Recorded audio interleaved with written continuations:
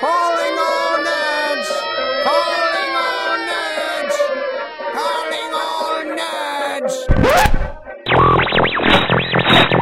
One does not simply walk into geekdom. You're entering the Nerd United Nations podcast. You're a nerd.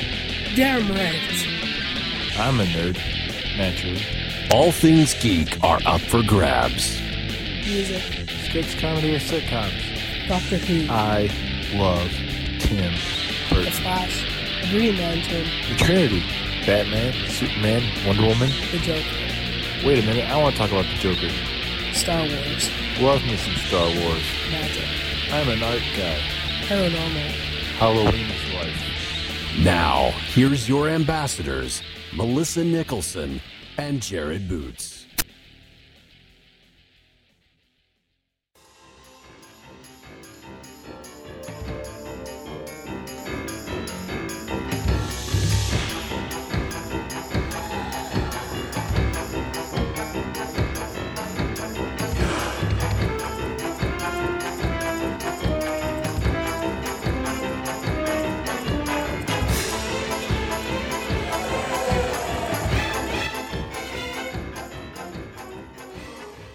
Hello, Junior Ambassadors, Nerdnettes of all ages. Welcome back to the Nerd United Nations podcast. Finally coming back live after, I believe, we had our live video a couple weeks ago on Facebook because our failed episode to upload was our favorite feel-good movies. But we haven't had an actual episode since March when we talked about the Ninja Turtles. As you can tell from the title, today we're talking about Beetlejuice. Of course, I cannot do this alone. I have my co-host from the Great White North of Canada, Miss Melissa Nicholson. Melissa, how you doing today? I'm doing all right. Can't complain. How are you, Jared? Well, I'm hanging in there. I'm glad the curfew's finally done here down in Davenport. Oh. But that was a long week for it. I was 12 years old again. And Melissa, you ready to talk some Beetlejuice? Heck yeah. All right. Hey, I got us some very special guests today for this one. Oh, yeah? Oh, yeah. Guys, I want to welcome Robert and Cynthia from the Pods and Monsters podcast. Guys, thanks for joining us talking about some Beetlejuice. Hello. We're glad to be here. Yeah. We're glad to have you. Kind of you. exciting. Excited to talk Beetlejuice. I do love this movie a lot, so. It was, I've been talking to Robert. I wanted to get you guys on for our Killer Clowns episode, but sounds like you guys aren't too familiar with that movie. So I started spitballing with Robert, and I threw out 10 movies out of Robert. Like, what about these ones then? Yeah, Killer Clowns. I probably saw once when I was a kid, but I don't really remember much about it except for the maze that they had at Universal Studios last year. Yeah, at Universal Hollywood, or they did it at both coasts. Anywho, Yeah. and then I watched it right before, so I've only seen it really once, and I was like, I don't know too much about this. Oh, it's great. It's a great movie, but so is this one. I think 1988 was like a year for amazing movies. That's right. Absolutely. You also got Halloween 4, The Return of Michael Myers. Well, yeah, you can't go wrong with that one. And Bill and Ted's Well, Excellent Adventure. Daniel Harris is pretty good in that one. Yeah, and we're getting another one of those this year too. Oh, I'm excited for that. I am too. And one thing I was going to mention later on in the show is Robert Goulet had a hell of a year in 1988. He was in both this and Scrooged. I forgot he was in Scrooged. Well, he's only in it probably 2 seconds because he's an advertisement for his Bayou Christmas special or whatever it is, or Christmas on the Bayou. Yeah. Scrooge used to scare me so much when I was a kid. Some scary stuff in there. Well, I didn't see that one until I was much older, but I watch it every Christmas now. I just listened to what's her name? Is it Carole King? Carol. Yeah. I listened to her on a podcast, and she was talking about being in Scrooged, and everybody wants to ask her about Andy Kaufman, of course, because she was on Taxi back in the day. So Right. Yeah, I didn't know she had a podcast. Oh, she was on Chris Hardwick's ID10T Oh. podcast, Oh, okay. formerly Nerdist. But I'd listen to her on a podcast. That'd be fun. Yeah, I like Carol Kane. I just watched her. She was in. So we've been watching a lot of Adam Driver movies lately. Why you gotta call me out like that? And we watched the zombie movie he was in with Bill Murray. What is it called? The Dead Don't Die. The Dead Don't Die. And Carol Kane has a small role in that. Oh, She was yeah, also- I've heard about that one. Was she in Girls? Yeah. Yeah, The Dead Don't Die is not good. I hate to say.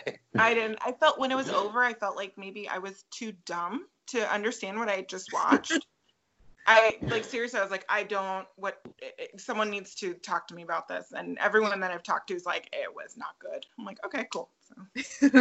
kind of cemented that opinion of the movie, eh? Like, just, okay, I wasn't stupid if the movie was that bad. And unfortunately, I had to buy it. I couldn't rent it. So I'm really excited that I own this movie that I literally never plan to watch again. Yeah, that's the worst, honestly, because like I have like up here in Canada, I seem to have the heck of a time trying to find different movies based on like availability or it's not available in your country. It's like, so when I do find it, a lot of the times I have to pay for it. So it's like, fingers crossed, I like the movie because I don't feel so bad for buying it. Yeah. So far I've been lucky. There was one movie that I can't remember the name of. I bought and I was like, I'm not sure, but then I ended up liking it, so I was like, okay, yes, I'm happy to own it. Good. At least it's digital, so I can just skim past it. But it'll haunt me forever. I don't like that with Seed of Chucky. I only own Seed of Chucky as a completionist. Hold on, you have all the Chucky movies. I never watch it, but it's there. Yeah. Oh, the movie's terrible. Well, her conversation about Dead Don't Die sounds like our conversation about the girl on the third floor. Oh yeah. That we just both watched. I don't know that one. Well, I'm a huge wrestling fan, and CM Punk was one of my favorites when he was around. Uh-huh. And I listened to him on ID10T, and he was promoting that movie, and I had heard about it, and I heard it wasn't very good either. But CM Punk's in it, so I'll give it a watch. And I guess the word to describe it is interesting. It's on Netflix, and if you have it, I'd recommend giving it a watch. But you're in for a hell of a roller coaster ride. That's all I can say. it's something else. Like I think I told us, like I don't hate it, but I don't love it. I'm not sure what I think about it. In this like purgatory of emotion, trying to figure out what's going on with the movie. Yeah, and I had her watching. I had one of my friends watching. Like, what the fuck did I just watch? It was like, it was interesting because they call it, when I looked it up to look like the movie description, and it was like horror and I think like suspense or psychological thriller. And it wasn't so much horror, it was more that psychological thing. And so it was kind of interesting that way. And it doesn't take you on a straight path. It sort of leads you that, and then like, well, we're just going to go down this way, and then we're going to go this way. And there's a few parts of it that doesn't really make any sense, but it's still an interesting movie to watch. So yeah, I definitely, I'd recommend it. So... Yeah, we're gonna watch it, and like we're never talking to these people again. She'll probably watch it while I'm working, and I'll catch it in the background. I got time. Might as well. Well, speaking of haunted houses, I think we should talk about a little haunted house in Winter River, Connecticut. 1988 seminal classic Beetlejuice. Tim Burton classic Beetlejuice, whatever you want to call it. When was the first time you guys watched Beetlejuice? Let's start with Robert and Intia. Probably 1988, I would guess. I don't remember if I saw it in the theater or not. I would have been 4 when that came out. But, you know, my mom used to take me, and my grandma used to take me to all different types of movies, all monster movies and all that stuff. And I remember having the toys, which came out in 89 or 90. And I remember it came to HBO like around 89 or 90, and I recorded it on TV, and I watched it all the time. So I just always remember it being there, and I've always loved it. It's in my top 5 Tim Burton movies. It's not my favorite. My favorite is Ed Wood, but That's a good one. Beetlejuice is in the top 5. Short answer, it's just always kind of been there, I think, for me. And I'm pretty sure my mom took me to go see it in the theater because she would take me to go see everything. But I just feel like it's just always been there. And we also had the HBOs early on, so probably. And I remember being on the Disney Channel, which is very interesting now as an adult watching it and being like, this was on the Disney Channel. Well, I was looking up some information about that. Do you remember how old you were when you saw it on the Disney Channel? No. Well, I think it came in the mid to late 90s to the Disney Channel, but they had some alternate takes and obviously cuts to make it more kid-friendly. Oh, they couldn't just keep certain lines in, certain gestures? Like nice effing model, honk honk. You can swear. You can swear in here if you want. We don't care. So that's the one line you got to keep, man. That's true. You know, when I watched that scene on, you know, regular TV, they cut it right after he kicks the tree down, and then it cuts to the next scene, which it perfectly fits because he kicks it, and then there's an insert shot of him saying that line, and then there's a shot of Adam putting the tree up. So it's so easy to cut out. I feel like they did that on purpose so they could get rid of it if they had to, if they somehow got beyond a PG rating, which I don't know how you say the F word and get a PG rating in there. Because 88, they still would have. I think 88, the PG-13 was just starting. Yeah, I think like that 87 started is when 88. I think it started in 84, PG-13. Because I think Indiana Jones and the Temple of Doom was like the big catalyst that brought PG-13 into being. Yeah, I was going to say that. Gremlins was too. Gremlins was too, I think. Yeah, I think both of those. Mm-hmm. So how about you guys? Go ahead, Melissa.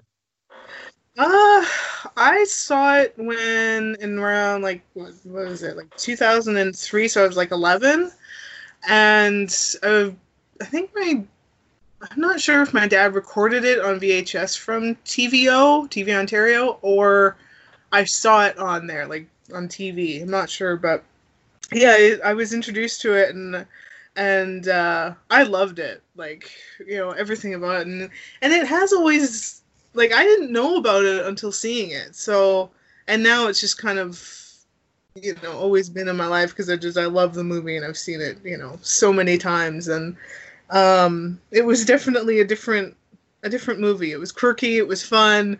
It was just, you know, it was so good. And I think I was actually thinking about this before, that I think that was Beetlejuice was probably my first introduction to like Tim Burton. So that kicked down the door for Tim Burton and his world. So that was pretty cool. And how about you? And my answer is going to be the same as you guys. It's always been around. I'm about the same age as you guys. I was born in 84, so I would have been like 4 when.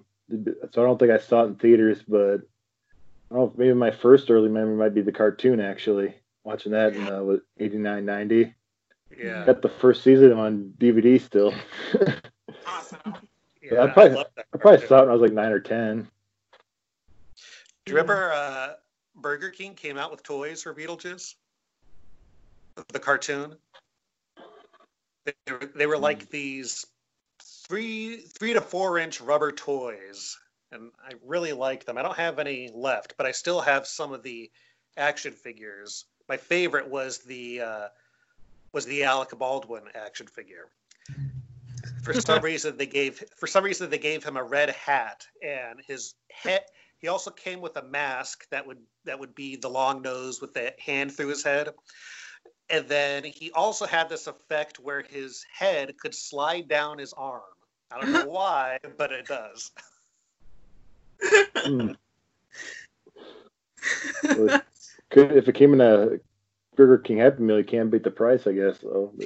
I don't remember those. I remember very few Burger King toys, but I remember more McDonald's ones for some reason. But I don't remember the Burger King ones at all. Yeah, I mean, yeah, McDonald's is the more popular ones, but I'm pretty sure this one was Burger King. I'm not sure. They saw those rights all over the place. Yeah. Hard to keep them all straight. Absolutely. I do like it. Ed Wood, that's a good pull right there. I have that one. That's a very underrated Tim Burton classic, I think.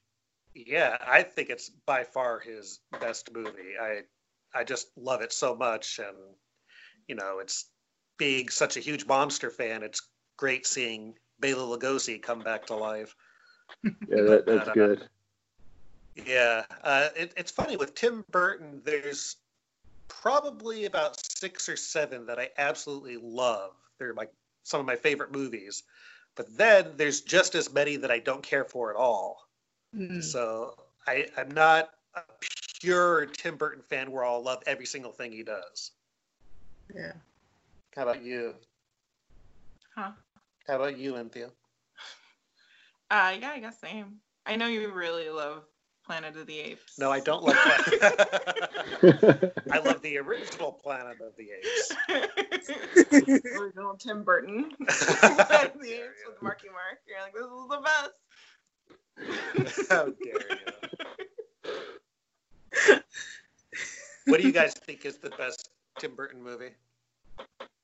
Melissa.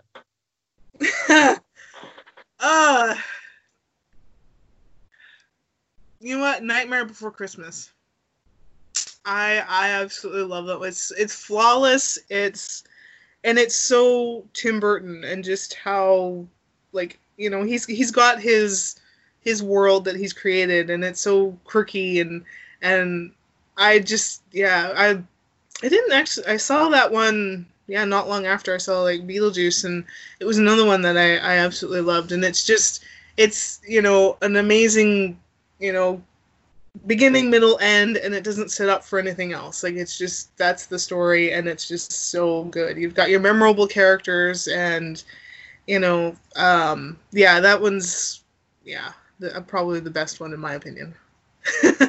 Yeah, it is so Tim Burton-y, and he didn't even direct that one. He just produced it and wrote it. Mm-hmm. Still so good though. Copy and paste for me. I love that one. Yeah. Have you guys seen the I don't know if you guys ever make it out to California and see the Haunted Mansion Holiday at Disneyland, where it gets a whole overlay of Tim Burton's Nightmare Before Christmas. I've seen it on my DVD on the special features.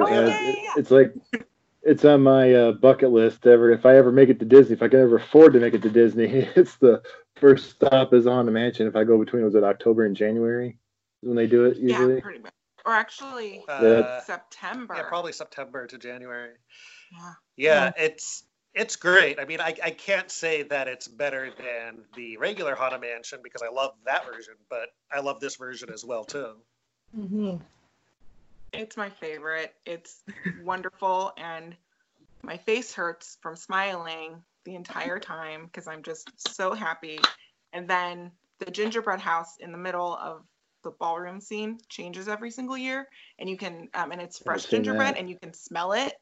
I mean, I'm sure they pump in smells, but it just makes me so incredibly happy because I don't know, I love it so much, and I'm really kind of bummed that we might not see it this year. Oh, that's okay. live to see it another year. Hopefully. Yeah, well, I'll have to start saving money to head out there. I listen to a lot of theme park podcasts, and I live vicariously through all these other people. I want to go to the Haunted Mansion so bad. Yeah, we have a Disney podcast, which it's on a break right now. We haven't done a new episode in about a year, I suppose. But that one's called Remain Seated, Please. And it's all about Disney theme parks. Cool. Yeah. Look, I'll have to catch up on the back catalog of that one. Add to my never-ending list. So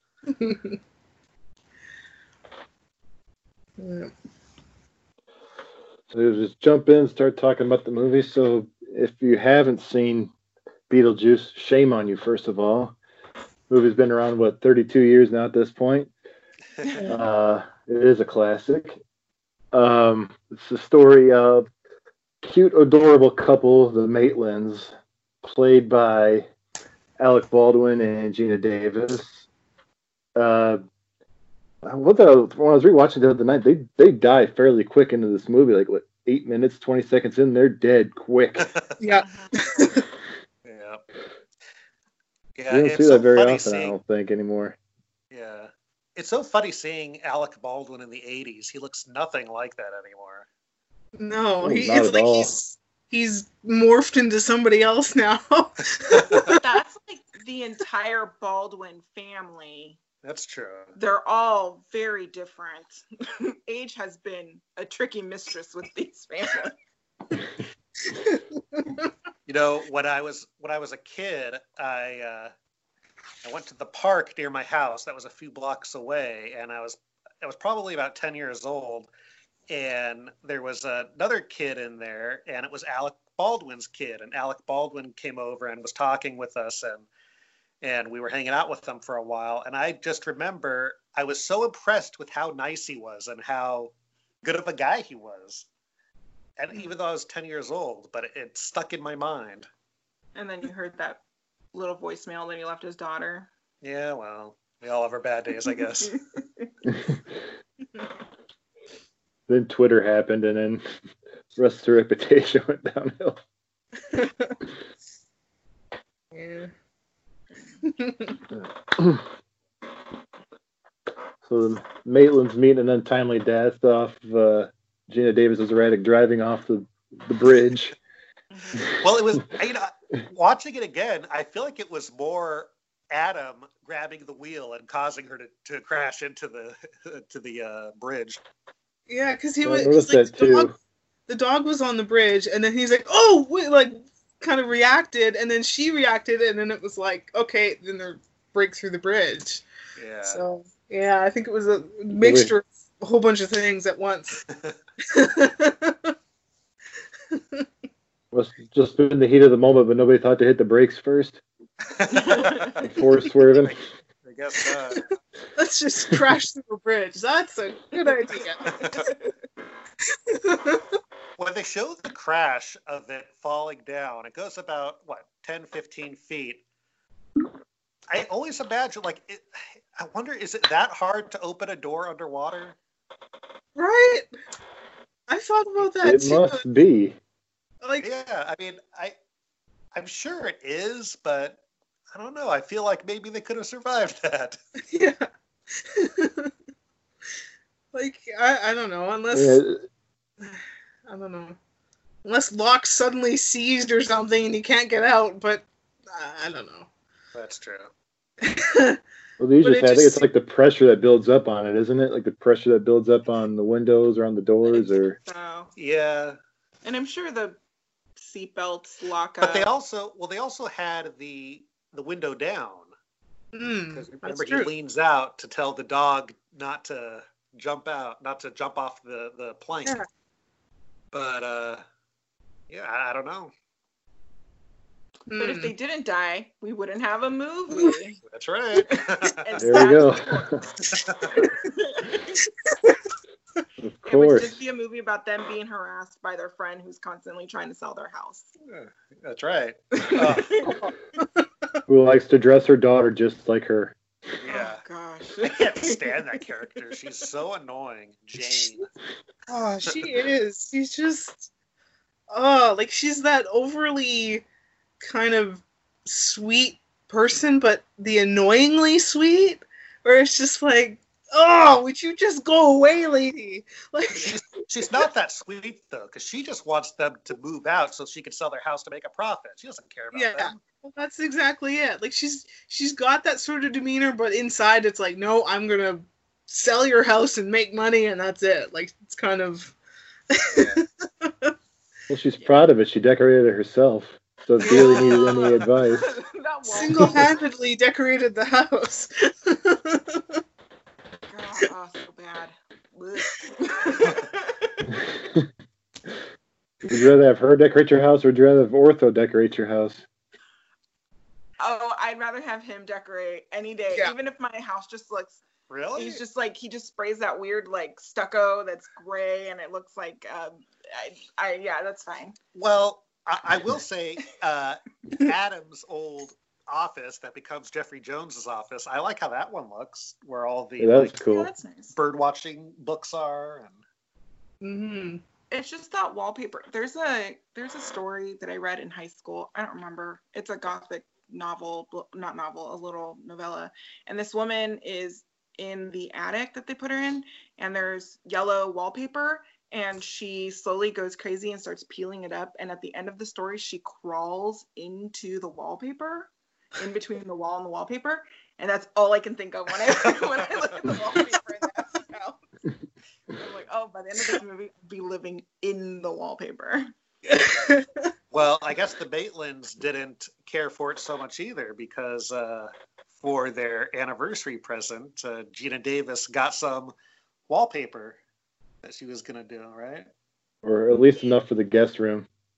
Yeah. Yeah. Still didn't seem like enough. Like one roll. Like, God, I've never wallpapered anything, but it doesn't seem like enough. Yeah, it does. To be one room. That's just to get her started. Might be good for like maybe half the wall, and then just need another roll. It's not even that big of a roll either. It's almost like Christmas wrapping paper size. So it's like, yeah, that's Maybe Adam was hoping that she would just wallpaper a model house for him instead. Maybe. Cut out little pieces and stick it. Yeah. That seems awful. Tediously awful. It already makes me anxious just thinking of wallpapering a tiny house. Do the whole town. It's just like glasses looking through, they're building ships.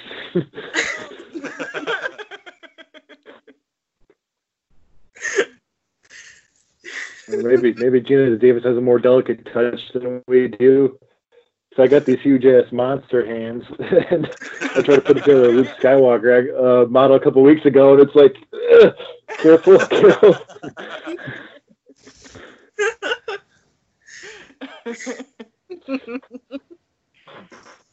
Yeah. I could see her having the patience for that. Like, she just seems to have that kind of demeanor. Like, yeah, she would take the time to, like, do that and have patience, and whereas I would be like, I'm done. I'm walking away from this. Yeah. It's just me screaming at a little model at the end of it. Yeah. No words, just noises. Flip the model over like a Monopoly board. that entire thing.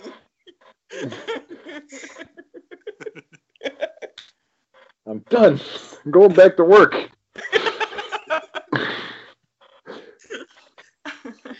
The model that Adam makes, though, of the city is really neat. It's a really great model. Oh, yeah. And I love how he made little wreaths for him and Barbara when they died in the cemetery. Well, he had time. Yeah. Yeah. He didn't make one of the dog. Or he should have. Yeah.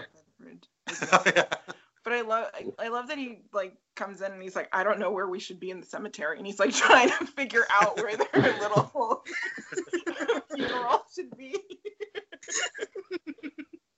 Hate to break it to you, Adam, but you don't really have a say in that right now.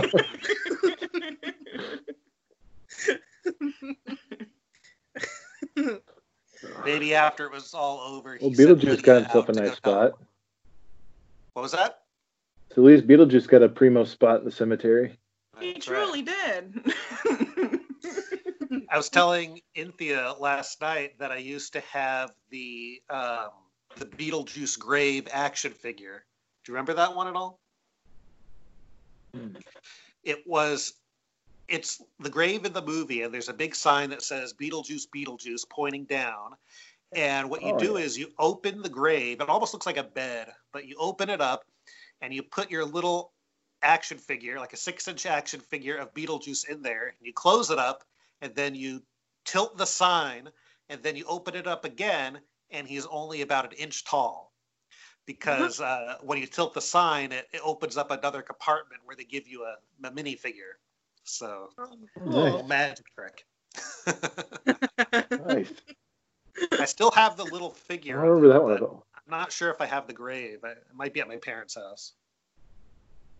I do have some. Was it the mini mates or mini mites? I got those of Beetlejuice and Ortho when Toys R Us was going out of business out here. Oh yeah. Found those sitting on a shelf, and I have a rock candy of Lydia in her wedding dress, and then I have Beetlejuice in his cab outfit of a Funko Pop of that. Oh, nice. That's a good one. Yeah. I used to have the action figure from the 80s or early 90s of him in the cab outfit. I always liked that outfit best on him. Mm-hmm. And then I had this. I'm not sure where it is. I still have it somewhere, but I have this great doll of him that's about, I don't know, 18 inches tall, and you pull the string and he says different phrases, but you could also wind up his head and then press the button and it spins really fast. I hate when that happens.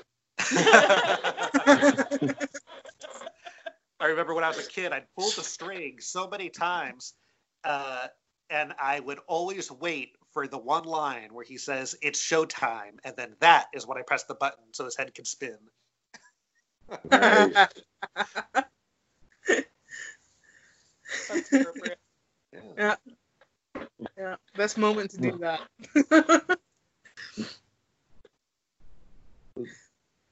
Speaking of Beetlejuice, apparently according to IMDb, he's only in 17.5 minutes of this movie. Yeah, that's Really? How long is this movie total? It'd be more than an hour and a half, I think. Okay. yeah, probably. Wow. Well, let's see. I got the DVD right here. You didn't need to make that Sorry. noise. 92 minutes.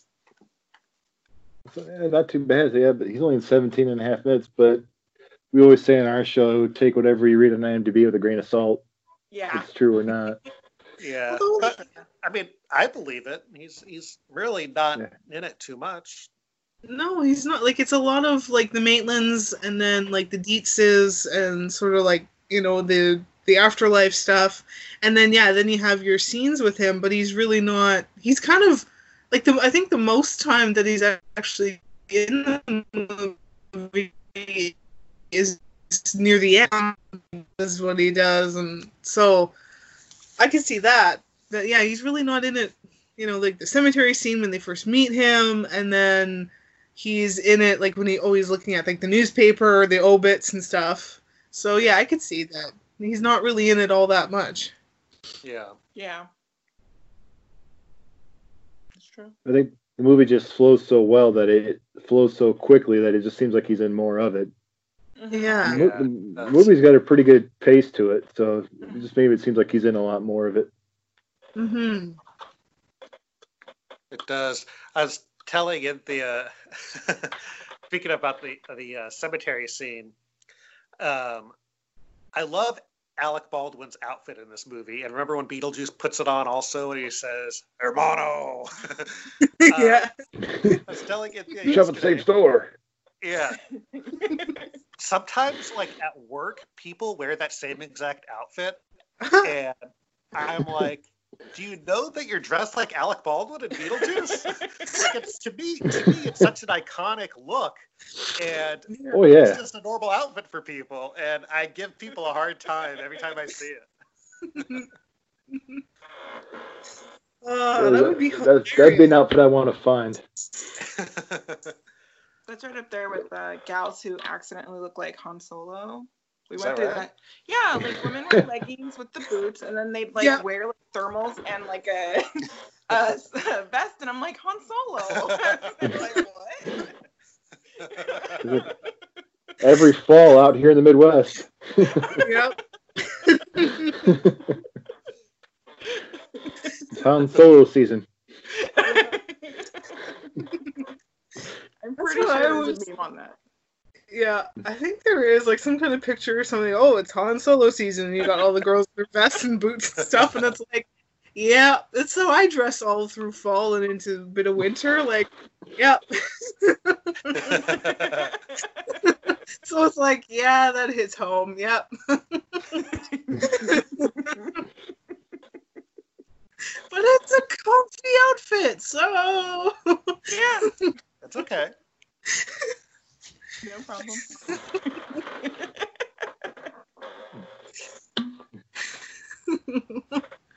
I just got to make sure that I don't have any dealings with Jabba the Hutt, and we're good to go.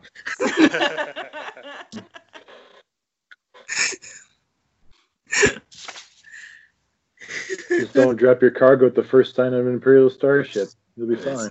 Yep. Yeah. Yeah. Speaking of the Maitlands, that's one thing I was sitting here watching the movie the other night is that I love a lot of these actors in this movie, but I think this has to be my favorite performances by all of them. Like, I love Field of Dreams, but this is probably my favorite Gina Davis performance. I love Jeffrey Field Jones, despite or not Field of Dreams. I mean League of Their Own. I'm sorry, Oh yeah. A League of Their Own. Despite Jeffrey Jones's past, that his trouble that he's gotten into in the last few years, I still love him in this movie. Even though I love him in Ed Wood, I like him in Ferris Bueller, but I love him in this movie. Yeah. Love Catherine O'Hara in this movie, and same Yes. with Winona Ryder. I love her in this movie too. Yeah, everyone's great in it, really. Yeah. It's funny, like, you can't really, like, honestly, like, I can't really pick a favorite character because I love everybody. Like, everybody's just so awesome in their own way, and, you know, they're, yeah, you just, it's kind of a rare thing because, you know, when you watch a movie and you might like maybe one or two characters or more, but you're not gonna like everybody. There's always gonna be somebody that's like, I don't like you. I don't like you for, you know, whatever reason in the movie. But this one, it's like, yeah, you love everybody. Like, everybody's so good. Yeah. And it even extends into side characters and people you just see once, or people who don't even talk. Just their body language alone is just so good. But yeah, it's this really solid cast all the way through. Even like, we don't like, what's her name, the realistic, like the actual character, but that woman plays this sickly sweet nosy neighbor so well, and the look on her daughter's face, I'm like, I totally buy that that's your daughter. I get it. Yeah. I love all of them. Yeah, I don't think I could pick a favorite either, but if I was forced into it, it could be Otho. Otho is good. Mm-hmm. I like what he says, blue-green. Yeah. He's like, last night he's like, listen, and I'm like, okay. And we get to that part where he says blue-green, he's like, yeah, you like that? And I'm like, he literally just said blue-green. And Robert's over there slapping his knee, he's just so happy. But then he says something like, nitrous oxide, and takes the spray can. I dabbled in chemistry. That's right. I agree. We talked about in our live video that Tim Burton just has this way that he can bring out great performances in people. Mm-hmm. Yeah. Yeah, he really does. Yeah, like the actors already themselves are already, amazing, like that he has, but they give it like 110% in his films, and it's just incredible. Like, it's obviously got to be a mixture of just like, story, or story, and then just direction, and maybe even like working with Tim Burton himself. Like, it's got to be a good working relationship that they can really put the effort in, and it becomes amazing. So Well, I think a lot of people befriend him because he uses the same actors so often also. So he obviously has good relationships with them. Yeah, which is kind of cool. And like, he has his regular people that he has in his movies, but I've never once found myself being like, oh, really, them again? You love them. Like, you don't get tired of seeing them in his films. Like, it's just, they're so good in the films. And yeah, there's never once where you're like, oh, really, I don't want to, really, your face again. I really enjoy it. Like, I think the only person I have thought of that is Johnny Depp. I was going to say that too. Because he's the same person in literally everything he does. Yeah, I was going to say that same exact thing because I love Johnny Depp in Edward Scissorhands, Ed Wood, and Sleepy Hollow, and Corpse Bride, but not so much Charlie and the Chocolate Factory or Dark Shadows. Oh, and I love him in Sweeney Todd too. Oh, Sweeney Todd's great. That's not bad then. If you could only name two of them.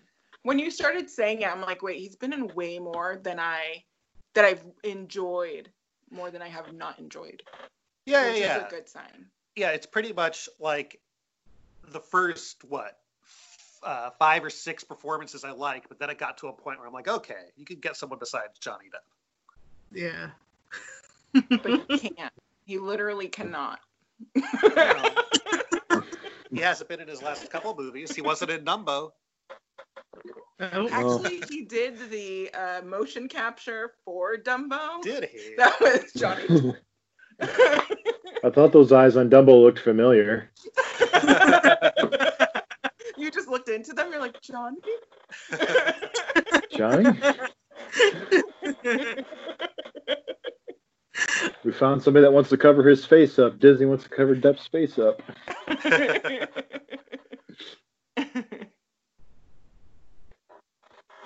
I don't know who he would have played, because I did like, as we talked about in our Feel Good movies, how much I loved Tim Burton's Dumbo.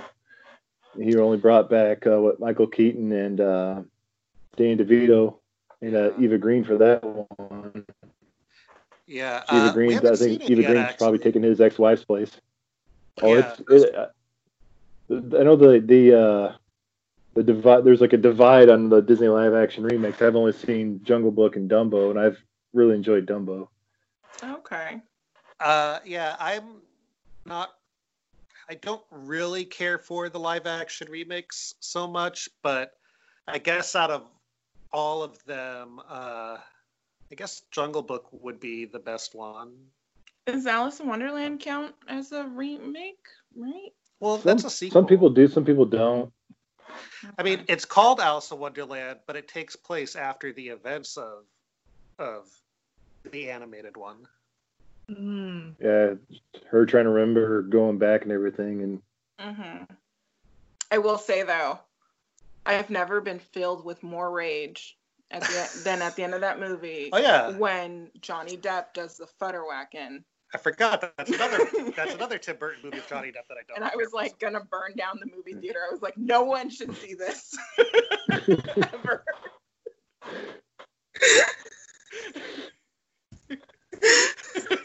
Yeah, it's one of those things that's like, really, you had to.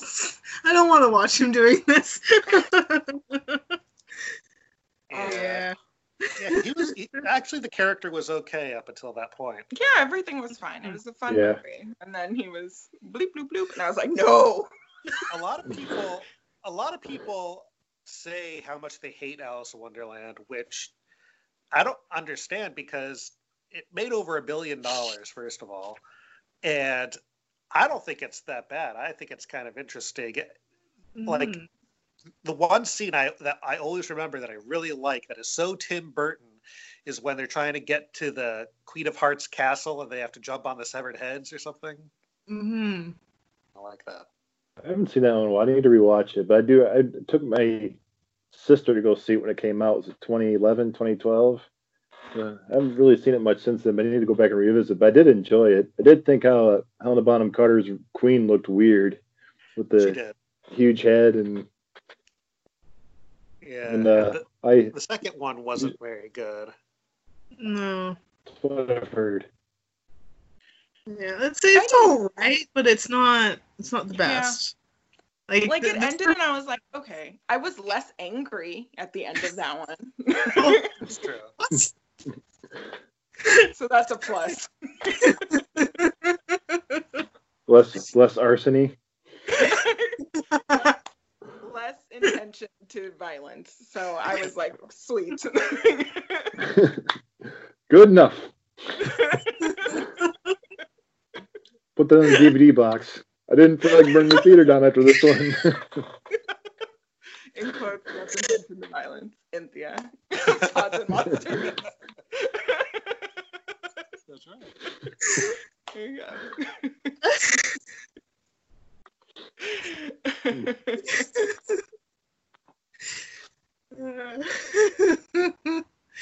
Yeah. Melissa, we're going to be known as the podcast that cannot keep a straight thought. I'm okay with that. I am too.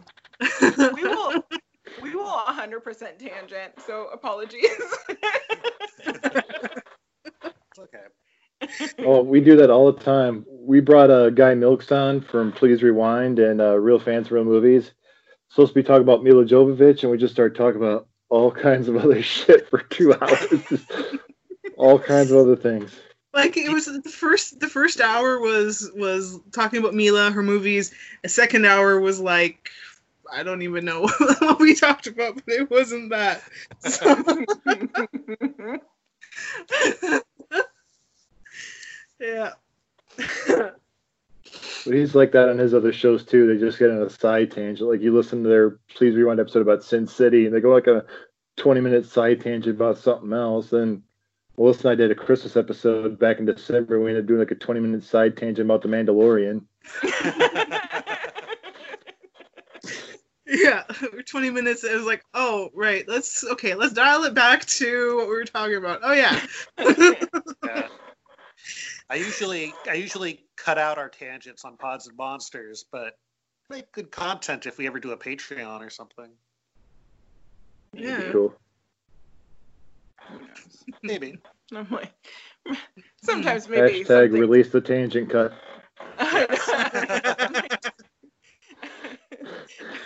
Do people need to hear the 20 minutes we tried to figure out without Googling what something was? Well, there was one when I was listening to your American Werewolf in London episode. Like, you guys forgot to mention Rick Mayall's in American Werewolf in London. I don't even know who that is. Don't remind me. You ever watched Drop Dead Fred? No. Like a million years ago. Yeah, he was a British actor. He was on a show called Young Ones back in like '82.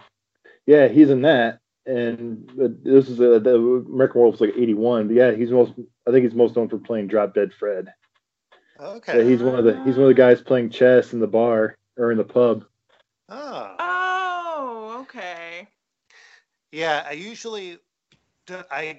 if it's someone I recognize, I usually talk about them, or if it's like a main character. But yeah, there's like sometimes with certain movies, there's so much stuff out there that you just kind of have to stop researching at some point, you know?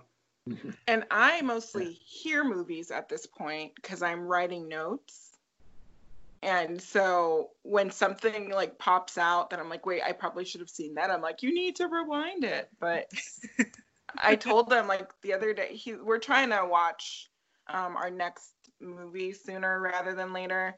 But I'm like, I don't want to take notes right now. I just want to sit and enjoy a movie and actually know what people look like. Because then, like the last few movies, we're watching, all these Universal movies, and there were 3 characters in the last movie who I was 100% sure were dead in the previous movie, but only because I saw their face, and I'm like, what are we watching? What is happening here? You tricked me into watching the same movie twice? Like, what? And they're all played by Dwight Fry. Here I come.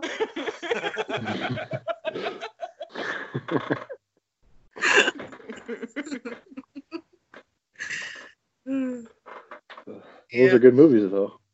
Yes, especially this last one that was 61 minutes long, but 22 minutes of it were literally the movie before it. Times were tight.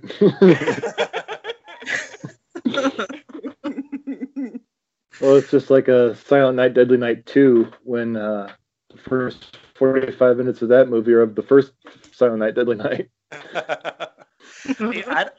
I don't think I've seen the second one, actually. I only watched... you did from the sounds of it. Well, yes. I only saw the first one for the first time maybe 5 or 6 years ago, and I actually really enjoy it. Yeah, I watched it for the first time all the way through this past Christmas, and I really enjoyed it too. That and the original Black Christmas. Yeah, I saw that for the first time probably about a year ago. That was good too. With not the 6,000 remakes that came out. Yeah. Yeah. Lois Lane is in that movie. I'm blanking on her Yeah, name. Margot Kidder. Margot Kidder. Oh. Yep. So was I can't remember the guy's name that plays Nancy's dad in Nightmare on Elm Street. John Saxon, is that his name? Yes. What was that? Where were we on Beetlejuice? I forgot where we left off even. What we talked about? What did we talk? Like meeting the Maitlands, and then the accident, and then Meeting Beetlejuice. Meeting Beetlejuice. Yeah. We kind of skipped a bunch of stuff. No, but that's- Yeah, we've missed like them finding the handbook of the recently deceased. That's my favorite. And she's so nice and understanding, and she's like, deceased. That's love. The patience in her voice. Yep. And then another great line that I love is when they find the indoor outhouse. Oh yeah. Yeah.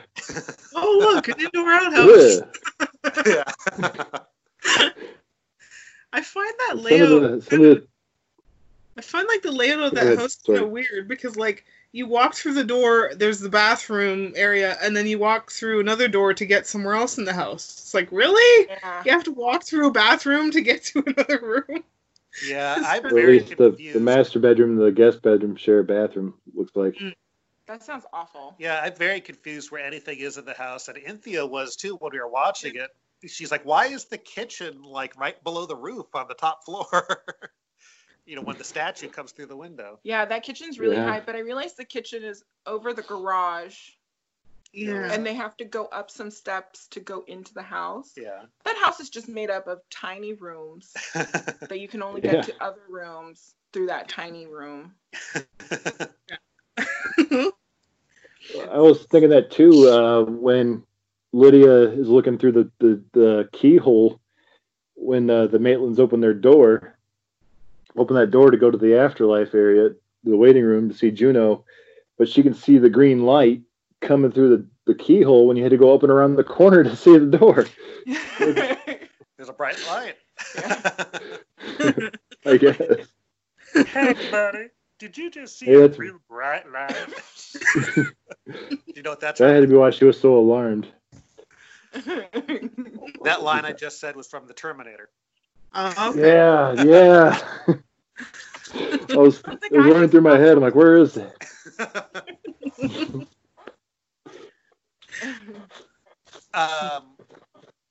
Well, we didn't talk about the sandworms when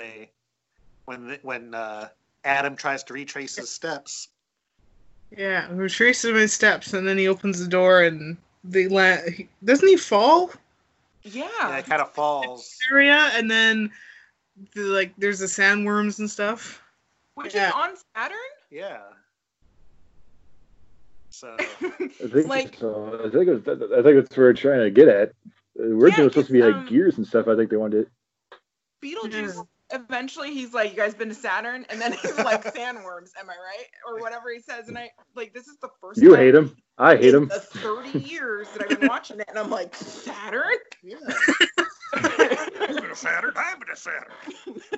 Oh, by the way, my favorite line of the whole movie after the blue-green line is Beetlejuice when he says, "Chew on a dog." Yeah. Yeah. Kind of Universal. We went to Universal Yeah. Studios, and they have a walk around Beetlejuice. And one of the times we went a couple of years ago, he's just yelling at the top of his lungs, running all around, going, "Chew on a dog! Chew on a dog!" Robert's face lit up like a child at Christmas. And I've never seen him happier with a character interaction ever. And he's like, did you hear what he just said? I'm like, he's consuming a dog or something. And Robert was like, no. What does that mean? Chew on a dog? Yeah. When I read about it, I think Michael Keaton, Tim Burton saw it in a. Well, Michael Keaton ad-libbed 90% of his lines, but I think he saw a car commercial that was. Yeah. I know it's based on a car commercial, but I Business don't, or yeah, I something don't like know. Do they say that in that car commercial? I don't know. I don't know. Or it might have been one of those Nothing out things. here in Iowa I've seen. Or it's like those random, car commercials. Like they'll say whatever they'll say, and then you just maybe thought to say that. Chew on a dog. I like that I Google it. I'm like, oh, maybe something, and it's just about dog chew toys. And I'm like, no. I would like to know the origins of chew on a dog. You gotta be careful about everything you search on Google nowadays. Oh, gosh, yes. I also like what he says. He has demons running all through me. Yeah. And he falls on the There's ground, and I love that ground that has like that fake grass, but they look like spikes or something. I Yeah. always love that. Or And even later when they're digging through it to dig him up later on in the movie, they're digging through all the cardboard and corkboard and everything. I love that detail so much of just the different layers that they're hitting. And I was just like, there's no way they can do this with a shovel. And at one point when they get, like, they just pull up the grass and then they get to that little foam, Yeah. it moves and I'm like, just pull up the foam. You don't have to dig. I always wondered, like, okay, they're using shovels, but it's not like it's actual ground, so like. And I really think I'm like, they went through the table at this point. Through the table. Just keep digging. Adam only buys the best cardboard. Now, what do you think about the fact that when we go to the other side, we see all the ghosts or all the dead people and how they died, but not the Maitlands? They're not wet or anything like that. Would you have preferred to see them in their, death state? Maybe a little bit. I noticed later on in the movie, see Gina Davis, her face looks more pale and she got more darker circles around her eyes.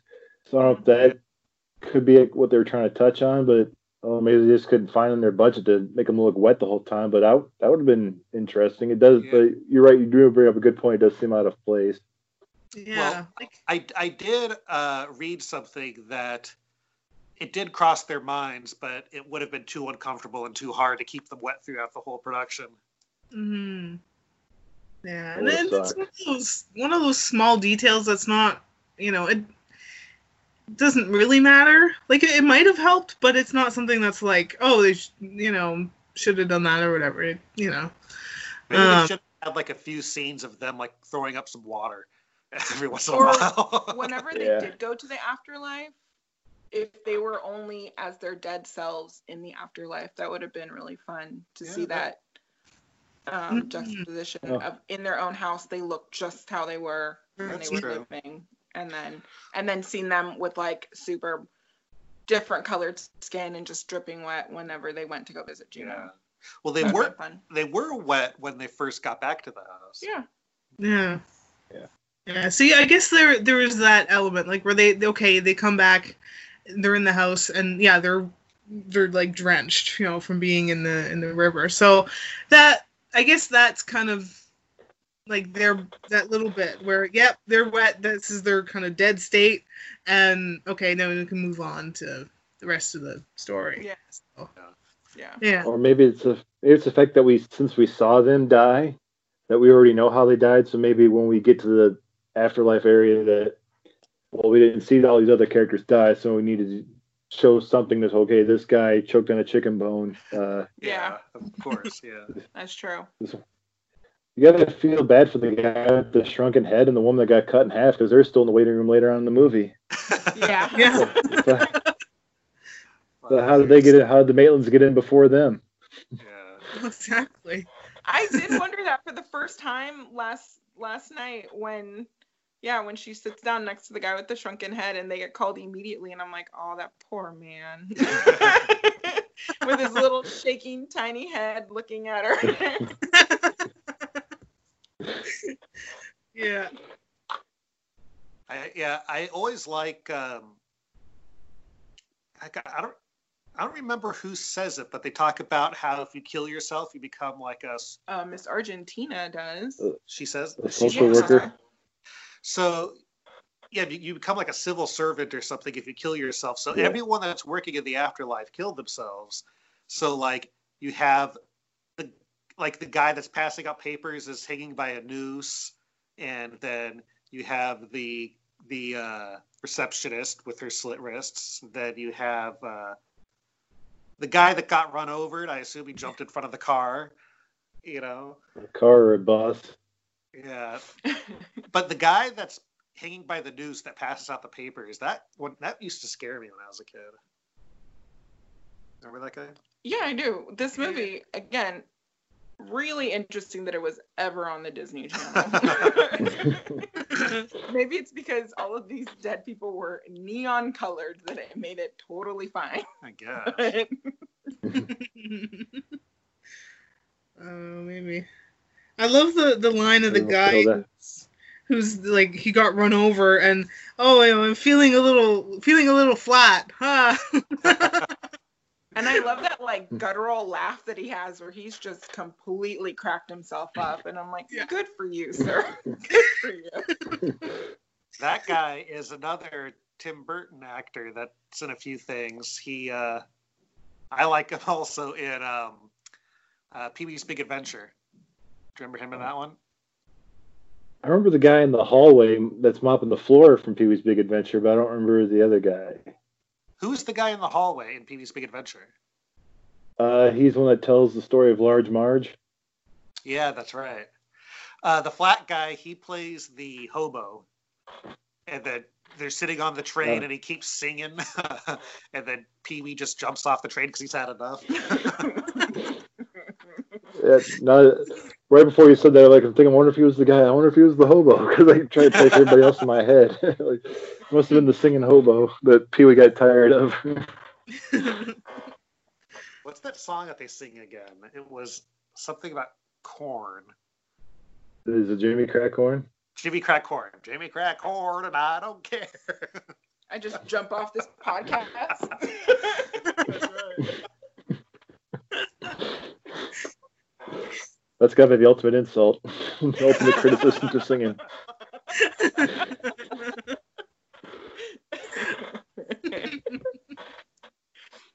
Now to watch Pee-wee's Big Adventure, that is the singing hobo. Maybe he jumped off the train too and got ran over by the train. That's it. That's how it happened. Shared universe. Like, so that's what happened to him. They should have put Large Marge in Beetlejuice. There you go. So going off that theory, we'd assume that Juno slit her own throat then? Yes, that's what they say. Huh. That's such a great effect, though, when she's smoking and you see the smoke coming out of the slit. Mm-hmm. Yeah, that's a good effect. Yeah. I remember that kind of, when I first saw that movie, kind of unnerving me for some reason. Like, it was just weird. Like, oh, there's smoke coming out of her neck. Like, Yeah, But and it doesn't. I still found it cool, though, so. The neck isn't like solid. It has a little bit of movement, so it's very, yeah. It's almost like, I don't know, yeah. It could fall off at any moment. I don't know, like, turn too quickly. Oh, no, there goes my head.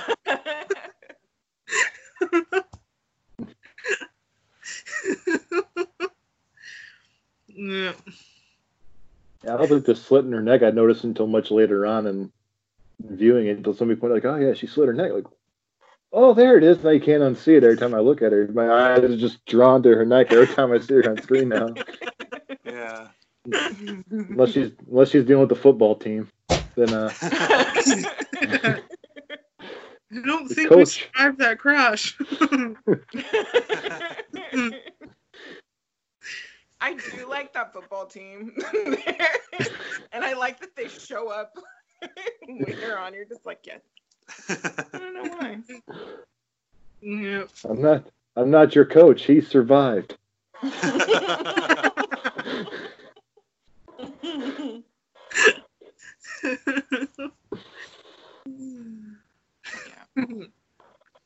Yeah. Like, talking about things we haven't skipped over yet. We haven't skipped over the famous dinner scene, the Deo scene, Banana Boat song. Oh yes. The best. Yes. The fingers. And Yes. Dick Cavett in that scene. Remember Dick Cavett? I know his face, but he was a big late night talk show host. Like Is he had his that- own talk show in the 70s and 80s. He was also in Forrest Gump, recreating when he had John Lennon on his show. Oh. Oh, okay. He says Gump. oh yeah,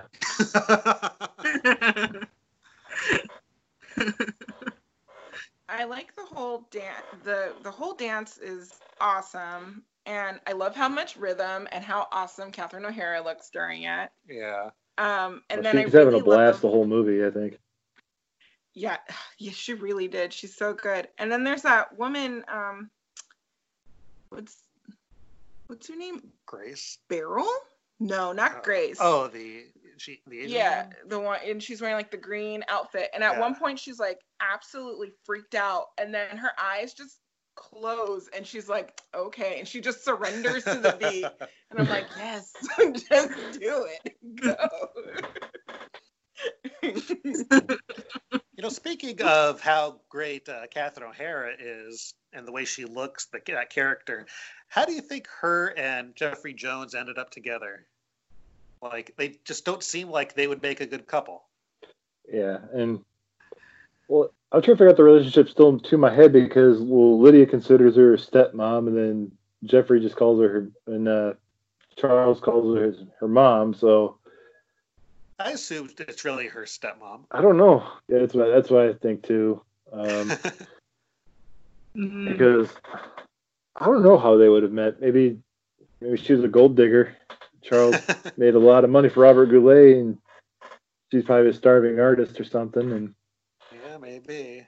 It could be. he had that 80s yuppie money. Yeah. But yeah, they do seem like such a odd couple. Like they're not, they're not the same person. Like when they're they're moving into the house, and they want to, Charles is there with the goal of, relaxing, getting away from the big city life, and she, Delia, she misses it. Like she, but okay, this is going to be life now, whatever. And then renovating the house, making it more modern, probably what you would see in a big city instead of sort of a rural community. And so it's like they're so different. And it's just, but then they also compromise on, like, Charles, he wants that, like, the office, that don't change it. Don't change it. Do everything, whatever you want to the house, but just not this room. So, like, they can, they compromise. So, I'm sure, I feel like there had been a lot of that in their years. Because I feel like Delia would want to do a lot of things where he's just like, Okay, just do it. Lets her take whatever, but just takes whatever little inch he can grab. Yeah. I do like that whole line where she's like, where her and Otho are standing at the door, and she's like, if you don't let me redo Gus's house, I will go insane and I will take you with me. And just her range from there and the look in her eye makes me so happy, where I'm just, I love her so much. That's one of my favorite lines from the whole movie. Yeah, it's so good. Well, while they're tearing apart the house, luckily for Charles, all the yuppies are buying condos, so he can afford what Otho's going to do to the place. Oh, exactly. But the Dietzes do provide a good clash though to the Maitlands, though, because the Maitlands are like one of those cute, adorable couples, and then you see the functional Dietz family, and it provides like a good yin and yang balance to the film. Yeah. Absolutely. Yeah. I like the introduction of the Dietz, because they're mentioned at the beginning of the movie a little bit. They are? What do you mean? Yeah, when Jane comes over, she's like, there's a couple in New York City that wants to buy her house. Oh, I didn't catch that. Yeah, because she says so much. She just needs to go away. And then you finally meet this couple, and they do fit so many different stereotypes of New York. Mm-hmm. And they come in hot, and I love that Otho. You get immediately that he's a little stitious. He's not superstitious, but he's a little stitious. When he's climbing in through the window, and you just get to see all of their dynamics within seconds, and you know exactly what they're like. I like later they're talking about like, God, what is it? It's after the ghosts. They know that there's ghosts, and they're saying something like, you know, if he can contact them or whatever, and he says something to the effect of, like, yeah, I'm just as good as that as I am an interior decorator, and then it cuts to a scene of them outside where it's just them on a porch with an unfinished room, and it's like, no, that's finished. I mean, it looks unfinished. Yeah, one wall. Yeah, it's just one wall in the back, and it's like, okay. And I love his little kimono robe that he comes out in, and I'm like, what kind of relationship does he have with this family? I assume so. They're really close. I mean, they're just really good friends, but I just think it's how relaxed he is at this house also. And why does he hate that suit that Beetlejuice gives him? What's wrong with it? It's just the color he doesn't like? The fact it's a leisure suit at the same time. Yeah. But didn't it look pretty much like the suit he was wearing before that? No, absolutely not. I always thought it was the same, and it just changed the colors. No. He's just wild about how horrified he is. Robert's a leisure suit enthusiast. I love leisure suits. So he's like, what was wrong with it? I don't see anything wrong with this suit. He looks damn dapper.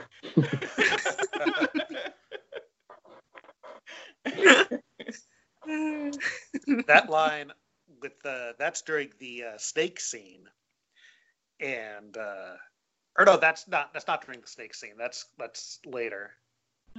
Sorry, I was for some reason I was thinking when he changes Otho's suit, it's the scene where Beetlejuice is a snake, but no, that's not that scene. Yeah, the leisure suit's like right at the end. Yeah. But the snake scene, that's a great scene that I love too. It's such great stop motion. And then there's that one shot where it's an actual puppet head where he curls his lip. Oh, it's so scary. Remember that? Yeah. I didn't know it was a puppet head. Yeah. One thing I never got is why Lydia got so angry at the Maitlands for the Beetlejuice snake when it wasn't them that did it. Then how easily she wants to be their friends again. Yeah. Yeah, I was surprised. I wasn't surprised that she was upset with them. because she doesn't know that it's not their doing at that point.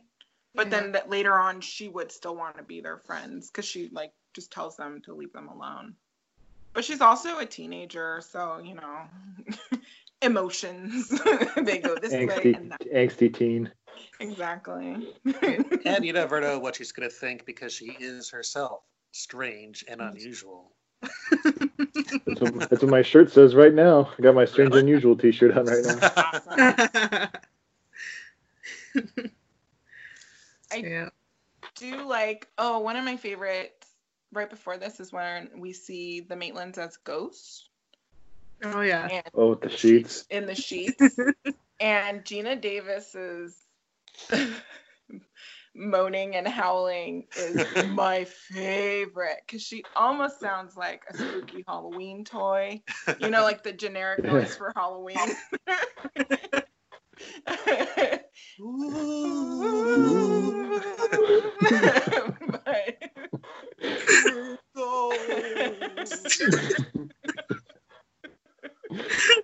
I love Lydia's line is oh, you won't scare her, she's my mother's sleeping with Prince She's sleeping Valium. with Prince Valium. Yeah. I always like, when I was a kid, I was always like, who's this prince she's talking about? I never understood Valium jokes because also in Spaceballs, isn't the prince that she's supposed to marry? His name is like Prince Valium Prince also. Valium. And I was like, why is this guy like falling asleep? Is it Prince Volume? I don't understand. Oh, young India, so naive. I also find it funny that Delia's watching wrestling when the Maitlands come into her bedroom. I always think it's funny when she takes the remote to turn off the TV. Like Gina Davis's voice cuts off at the same time too. Like she just stopped because the remote got clicked. And then when they go into the next room and Lydia takes the pictures of them, they're like wearing something underneath the sheets where you see like a bright reflection off their eyes, like they were wearing sunglasses or something to avoid the flash. I don't know. Did you catch that? No. Yeah. And then I she just noticed says, Alec like, Baldwin's glasses, but Yeah. And then she says something like, "What are you, Night of the Living Dead under there?" And he's like, "Night of the what?" It's like, how do you not know what Night of the Living Dead is? It's a movie. Yeah. that movie would have been 20 years old at that point. So Yeah. Yeah. I love how Lydia confuses them for Charles and Delia. Yeah. How can he stand that woman?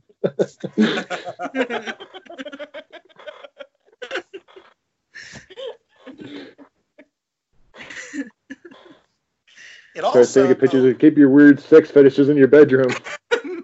Yeah. I did look at that camera though, and the ferocity that those Polaroids are coming out, I'm like, this is not accurate in any way, shape, or form. I understand the ghosts, but this camera. Yeah.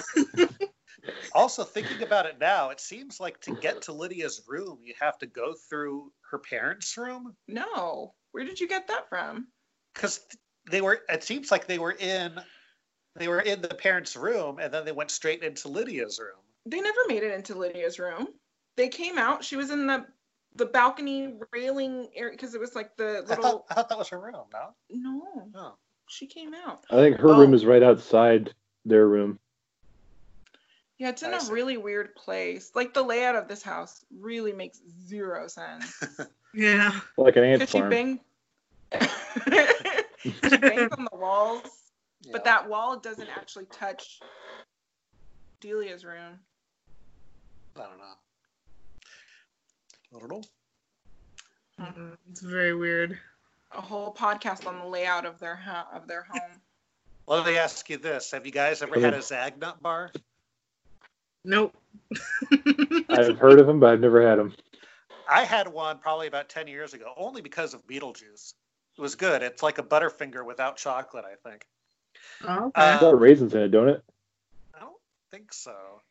It's funny because when I was a kid, because it's so oversized also when he holds up the Zagnut bar, I always thought it was one of those Duraflame logs. I didn't know it was like supposed to be a candy bar. Well, if I could find one, I'll have to make it a mission to find one. I haven't been on a mission since I saw Half Baked for the first time, trying to find an Abba Zaba. Oh, Abba Zabas. Taking out a filling or two on that. Main ingredients are peanut brittle, cocoa, and toasted coconut. I don't like that. It was good. I don't like that at all. How about a nosh? A good little nosh. Yeah, that's a neat looking fly too. Oh yeah. Yeah. Yeah, Beetlejuice got a hell of a reach on it because that fly wasn't as close as it looked. They just reach out and grab it. Yeah.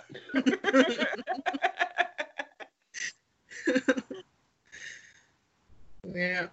Well, he could stretch his arms like at the end of the movie when they become giant hammers. That's for sure. Yeah. He stretched his arm a little bit and grabbed the fly.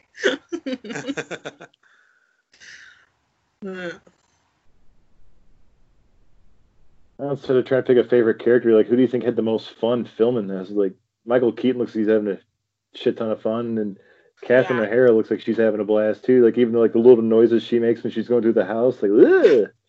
And she looks at the wedding dress and the wedding dress and the tuxedo. Yeah. Well, Michael Keaton has said this is his favorite role he's ever played. Oh, I bet. It's my favorite role of his that I've seen. Yeah. I'd say it's a toss between that and Batman. I'd say for me. I'm not a huge Batman fan, so I love Beetlejuice. Yeah, I think that. Sorry. I'm just like, I enjoy it. I love his performance. Like, I think it really shows that he was definitely having a lot of fun playing this just crazy character. And, you know, like, who wouldn't have fun playing that kind of character? Who's just a little bit no filter, just crazy, doesn't really... I don't know, maybe doesn't really think before he speaks. Like, he just kind of just says what he says, and, you know, and it just, it really shows that he's having a blast with this. So, yeah, it's one of my favorite roles of his. Like, it's just because of that. Like, you just know he's having so much fun. Yeah. You know who he based his performance off of? No. Trying to think. I can't remember. Chop Top from Texas Chainsaw Massacre 2. That's right. That's right. That makes sense. Yeah, and I saw or read that he improvised about 90% of his lines. And then he turned down the role originally. He wasn't interested, but then I guess Tim Burton talked to his agent and talked him into it. But apparently one person that Tim Burton was really interested in playing Beetlejuice at one point was Arnold Schwarzenegger. I've always heard Sammy Davis Jr. That too. I think Sammy Davis Jr. was his top choice, and then when that didn't happen, I think he actually. Sorry, my mind is blown by these like this 180 of like Arnold Schwarzenegger to Sammy Davis Jr. That's a hell of a spectrum. Apparently, Arnold turned it down because of Running Man. Mm-hmm. Well, thank goodness he did, because that would have been weird. Yeah. Like, no. Go through me. Not a dog. Sandworms, you hate them. I hate them as well.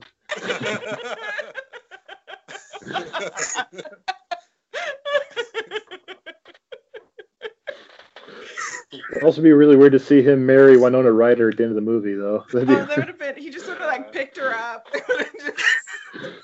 Let her down, Monster Man.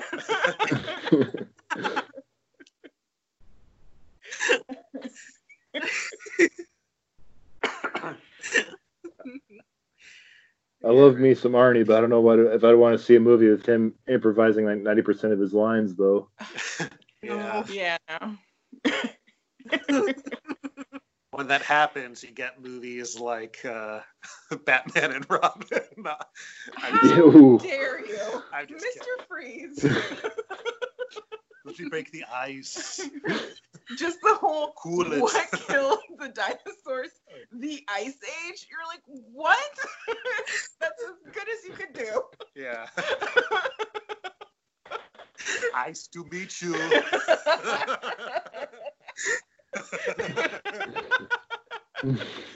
Cool party. You're not sending me to the cooler. God, it's so bad. I don't know what you're talking about. That is just poetry. Plus, the sad thing is that wasn't improvised. That was actually written. Yes, somebody got paid money to write that. Yeah.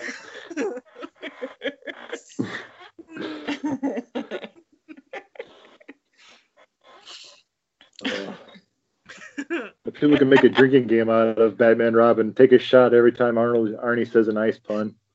Yeah. It just, oh gosh, you wouldn't make it. Alcohol poisoning for everyone. Cool party.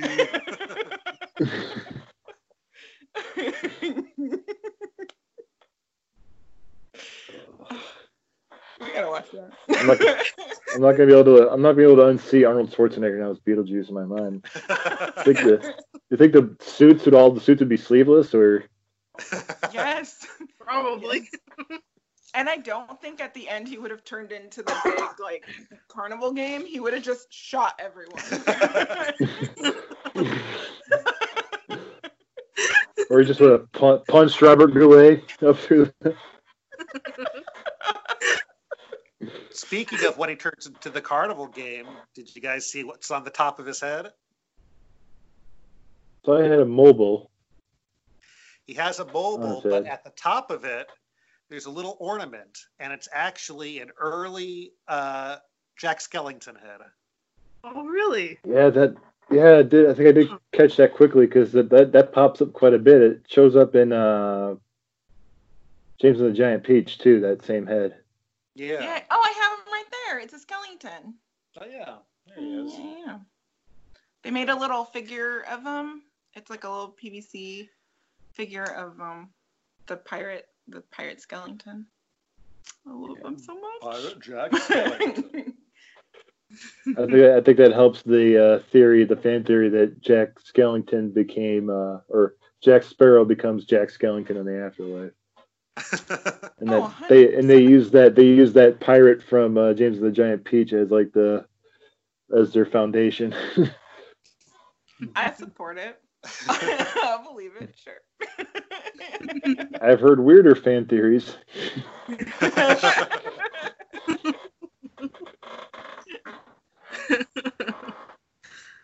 Yeah.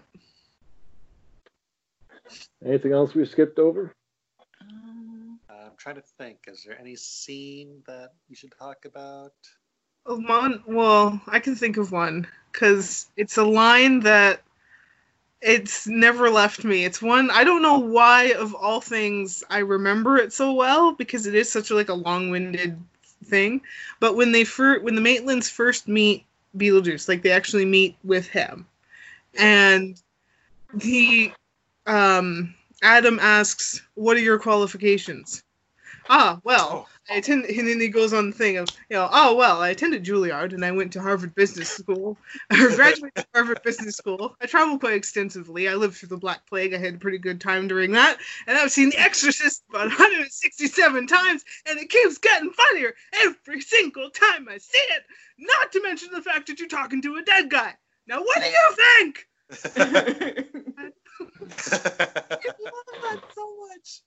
And I have never gotten that out of my head ever. And I did that as in high school drama class that we were doing monologues, and I did that. I dressed up as Beetlejuice and I did that. That's great. Awesome. Yeah. I like when they ask if he could do anything scary, and he does that face, but you only see the back of it. Yeah. Apparently, they did a makeup for it, but they thought it was funnier to not see it. What's your I love imagination? run. Yeah, I love seeing just the Maitland's reaction to it, and then you cut back to him and he looks normal again. Yeah. And good. It's so good. I think it serves a lot better. Yeah. Imagine what you saw. Yeah. One thing I noticed about 5 years ago on a rewatch was that he's trying to look under Gina Davis's skirt with a stick. Yeah. I didn't catch on to that as a kid. What? He's like, ooh, yeah. Whoa! I don't know when it took me to realize, and I mean, even Juno says it when she sets up the whorehouse for him, and he like goes to brush his hair and like dances towards the ladies, Yeah. and then she's like, "The whorehouse was my idea," and I'm like, "What?" Well, remember, Adam, why would you Juno build that? Juno also said that Beetlejuice used to be her assistant, so that means Beetlejuice killed himself also, I guess, if he's a worker. Mm. Yeah. I I guess think so. there's a theory that he electrocuted himself. Is that right? Yeah, well, just by the look of his hair and everything. I think it's Yeah, believed that he makes sense. electrocuted himself. Oh, Makes sense. yeah. Yeah. I It got would like to see like a electricity backstory of running him all working through. with Juno.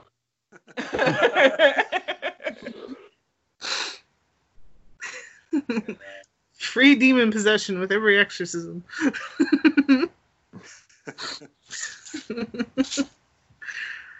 Yeah. We have a friend who actually watched it for the first time this week, and she's our age. And somehow she had never seen the movie, and she was very surprised that, because she'd only seen the cartoon, that Beetlejuice was the bad guy in this movie. She's like, I had no idea who decided it was a good idea to make Lydia and Beetlejuice BFFs in the cartoon.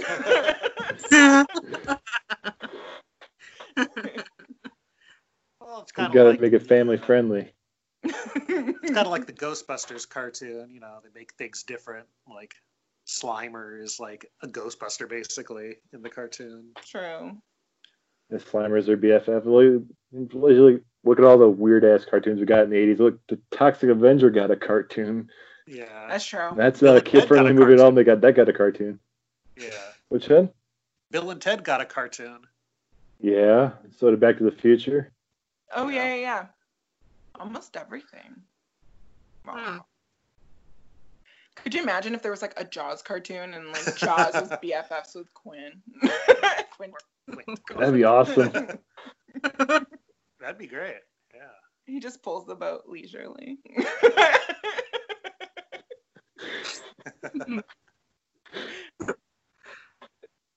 You look like an Odd Couple cartoon.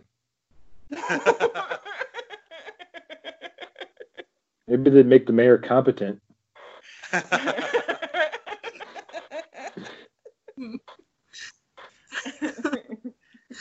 You yell Barracuda. Everybody says, huh? What? You yell shark. You got a panic on your hands on the 4th of July. That's a good line. One of my favorite memes to share around election time is the mayor in Jaws is still the mayor in Jaws too. So always remember to vote in your local election. Yeah. Yeah. Did you guys see the newest Ghostbuster movie with I Oh, yeah. laughed I love that so one. hard when they compared Andy Garcia to the mayor of Jaws, and he's like, "Don't you ever compare me to the mayor of Jaws."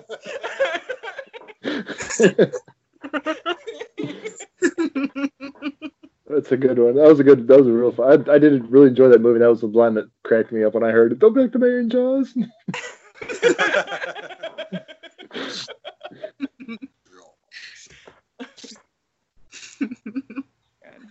Well, he's been popping up in memes again lately when they tried to reopen the beaches in Florida. This was the last person who thought reopening the beaches was a good idea. Yeah. That's right. Yep. And this is a good point. This is a real good point. Yeah. Jaws was the second episode of your show I listened to. Oh, Thank you. yeah. We love Jaws. It's one of the best experiences I ever had seeing it in the theater.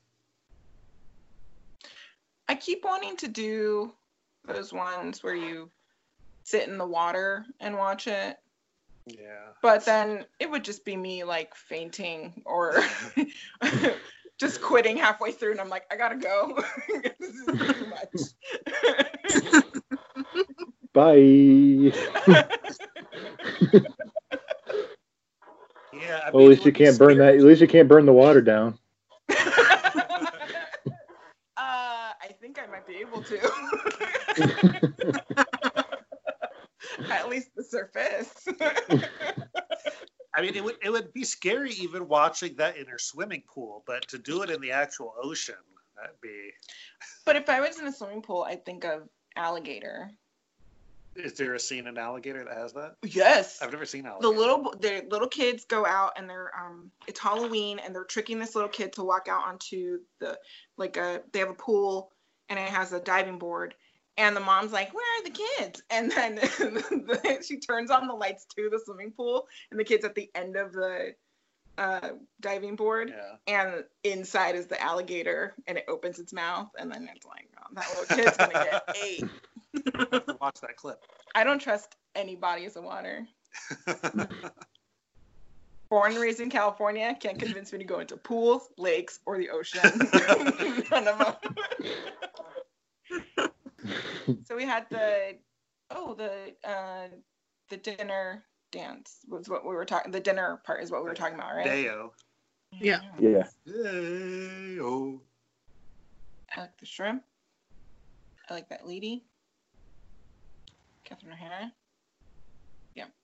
Okay. I'm just making sure I hit all the points that I really wanted to. What about Otho playing the champagne bucket as a bongo drum? So good.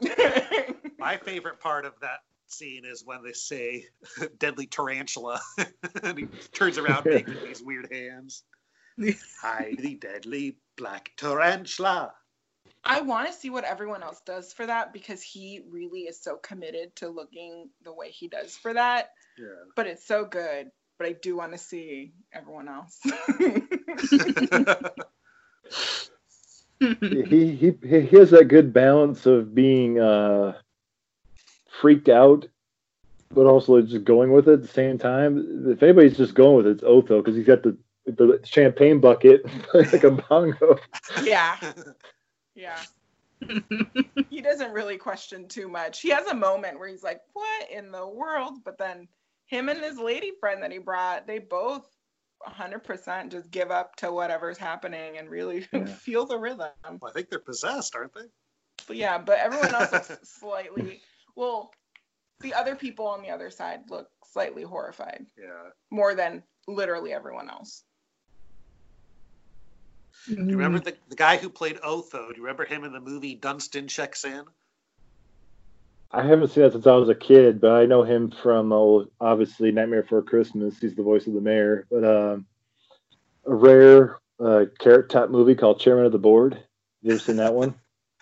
I haven't seen it, but I remember my memory of that movie is one time on the Conan O'Brien show, the girl, whoever was the female lead of the movie, was on the show, and Norm Macdonald was on also. And she said something about, I'm in a movie called Chairman of the Board. And he's been making fun of her throughout this whole interview. And so she says, okay, so I'm in a movie called Chairman of the Board. And Conan says to Norm, okay, do something with that. Meaning, okay, insult her for that.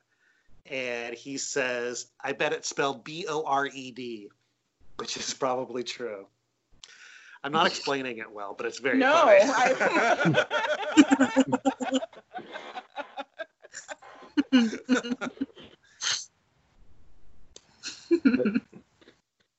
I haven't seen Dunstan Checks In as a kid, but I do remember him being in it. I think I just watched, there's a YouTube channel I watched called, I think it was the Cinemassacre YouTube channel.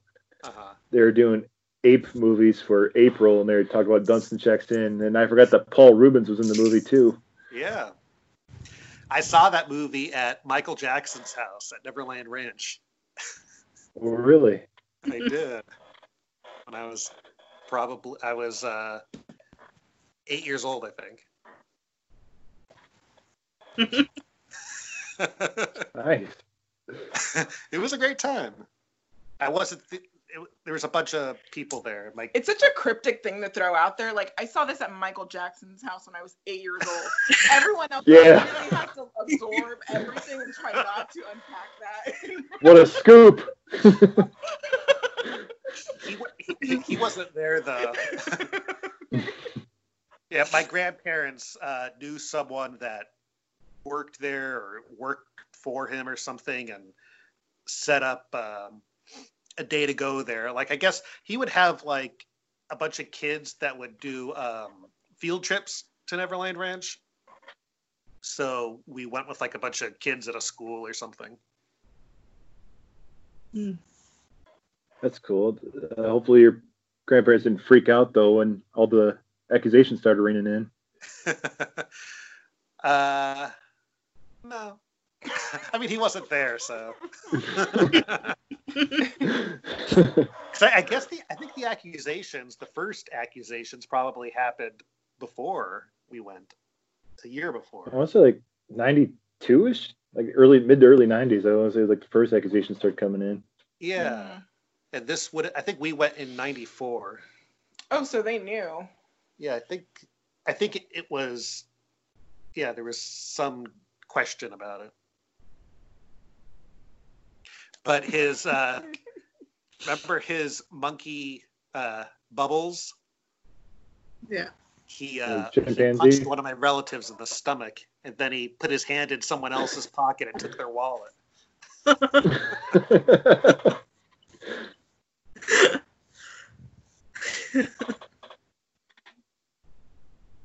So Beetlejuice. Dinner in. Beetlejuice.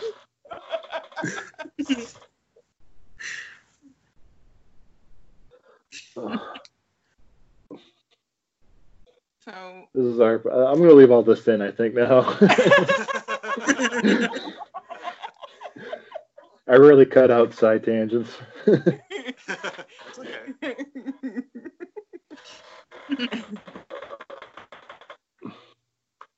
But yeah, I like. The Maitlands. So their efforts to scare, aside from the sheeps, are really super horrific, but go so unnoticed. From like her ripping off her face when she's on a noose, she cuts off Adam's head. Yeah. And then when they do that face stretching thing, which is so good. Yeah, that's some great stop motion animation for the transition as well. Oh yeah.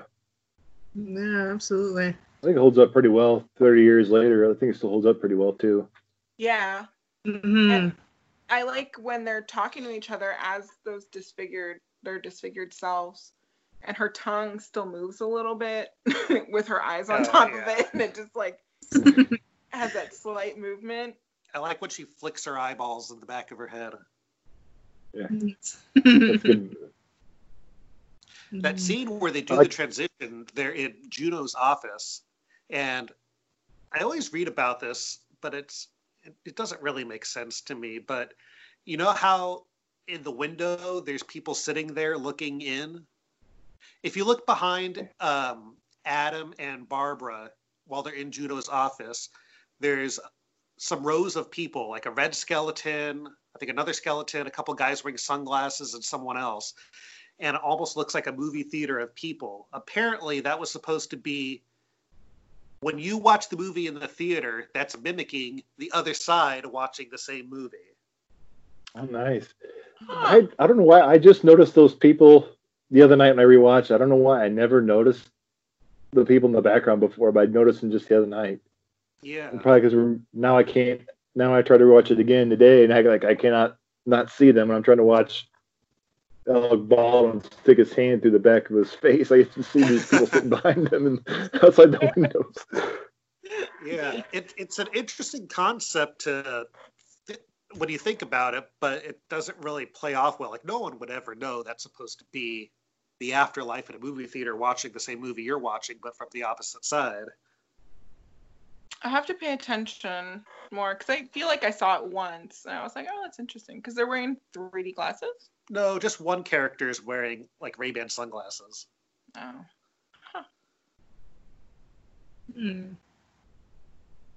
It catches your eye a little bit. It's got that that glow in the dark effect to it, so it looks like it's glow in the dark, or get that black light effect. Black light effect. That's what I was thinking of. Black light effect in the background. Let me ask you guys this: how do you feel about the Danny Elfman score? I love it. I think it's one of his best. I love it. Yeah. It's so good. I agree. Yeah. What do you think is his best score? Do you have a favorite? Nightmare? Probably Nightmare. Yeah. I mean, like a lot of his scores on movies are really good, but I think like Nightmare Before Christmas is good, and then like Beetlejuice would be my two favorites. Was good too. Yeah. And Scissorhands is great also. Mm-hmm. Yeah. Mm-hmm. I actually really like the Pee-wee's Big Adventure score a lot. That's one I have loved yet it. to see. I have not seen that. You haven't? Oh, it's so great. It's so good. Oh, I saw that on Betamax for the first time. It has so many quotable lines, and it really is one of those movies, the older you get, the funnier it is. And I feel like so many movies, I mean, you could really say that about so many movies, particularly, I think, from like the 80s, where I'm getting so many more jokes, but I'm also equally horrified that I watched this when I was like 5.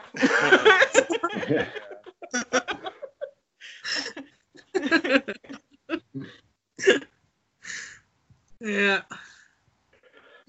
Sounds like my reaction. I was allowed to watch Revenge of the Nerds when I was 5 years old. I did that. Porky's. I remember watching. Well, we all come from about the same generation, so. I remember watching like Terminator, Predator, Nightmare on Elm Street. I remember owning Revenge of the Nerds and Revenge of the Nerds 2, because Nerds in Paradise is my favorite. Well, it's a good sequel. It's one of my favorite sequels ever. But then I watched it very recently. Still laughed at the whole musical number because it's my favorite, and because I love, is it Lamar? But I was like, oh my god, especially with the first one. I'm like, oh no, they could never ever do this ever now, ever. But then they tried. I'm gonna keep watching. Yeah. They tried to remake it at Duke University when that whole rape trial scandal was going on. And somebody at the school was like, we cannot let them make this movie here. No.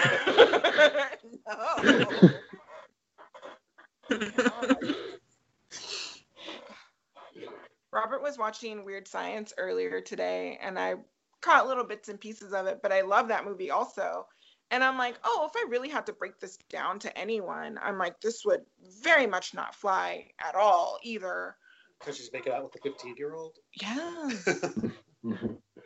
Just there's so many I'm like, oh, the 80s. Got away with 80s and part. Well, speaking of the 80s, we got Lydia marrying Beetlejuice in this movie, so. That's right. True. It's also would have been awkward with Sammy Davis Jr. I don't know how old he would have been at that point.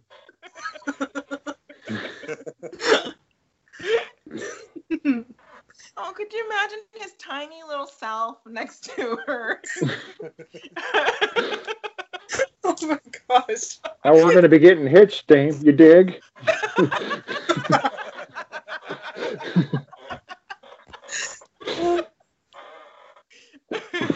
You know, the guy that is marrying Beetlejuice and efficient? Yeah. Whatever he is. I'm never gonna say that word. Go for it. The person that's marrying, or the ghost that's marrying her, is played by that little person actor who played Tony Cox. Captain Neo. What's his name? Tony Cox. Yeah, Tony Cox. He played Hooter. Hooter. Yeah. See you later, trash cans. It's my favorite. Do you guys know Captain Neo? Captain EO, it was the ride at Disney that George Lucas made with Michael Jackson. Yeah. So that opened what, the 80s too, didn't it? Yeah. Yeah. 86, I think. Angelica Houston is in it. Like, who directed it? Francis Ford Coppola? Yeah. Like, it's the most bonkers thing you've ever seen. It's one of my favorites. It will always be. It is like my Tomorrowland is Captain EO. But my favorite line is when Hooter is gonna abandon everyone, and he puts on a disguise. It's an upside down garbage can and like a pipe, and he's all, "See you later, trash cans," and he walks away. And I feel like it's an excellent way to just like leave a party or a gathering, and I'm like, "See you later, trash cans."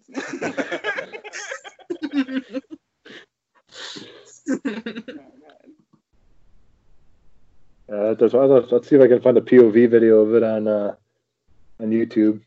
I think like the actual source video.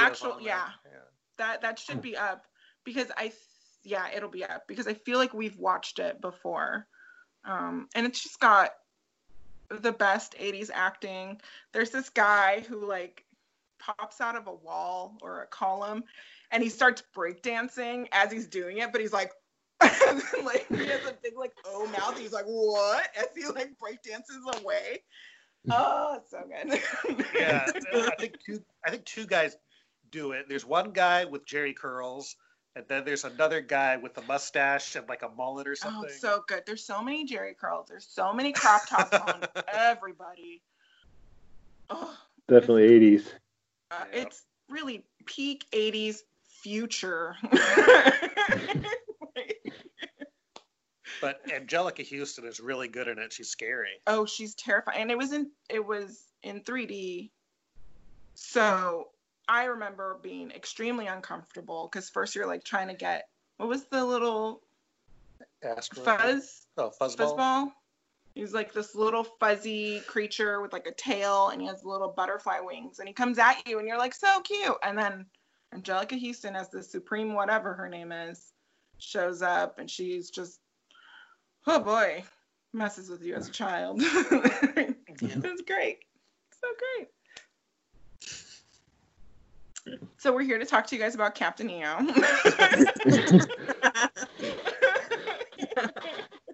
All Captain EO all the time. Wow, they made 2 references to Michael Jackson in this episode about Beetlejuice.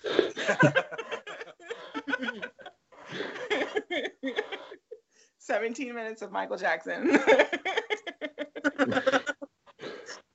That's what the people are here for. You know what happens when you say Michael Jackson 3 times? Oh, God.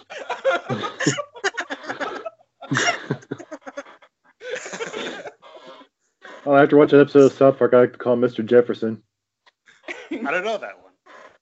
Well, there's an episode of South Park where they make fun of Michael Jackson. He builds like a Neverland style house in South Park, and he changes it. He's in hiding, so he calls himself Mr. Jefferson and wears like a fake mustache. I'll have to look for that. It was pretty funny.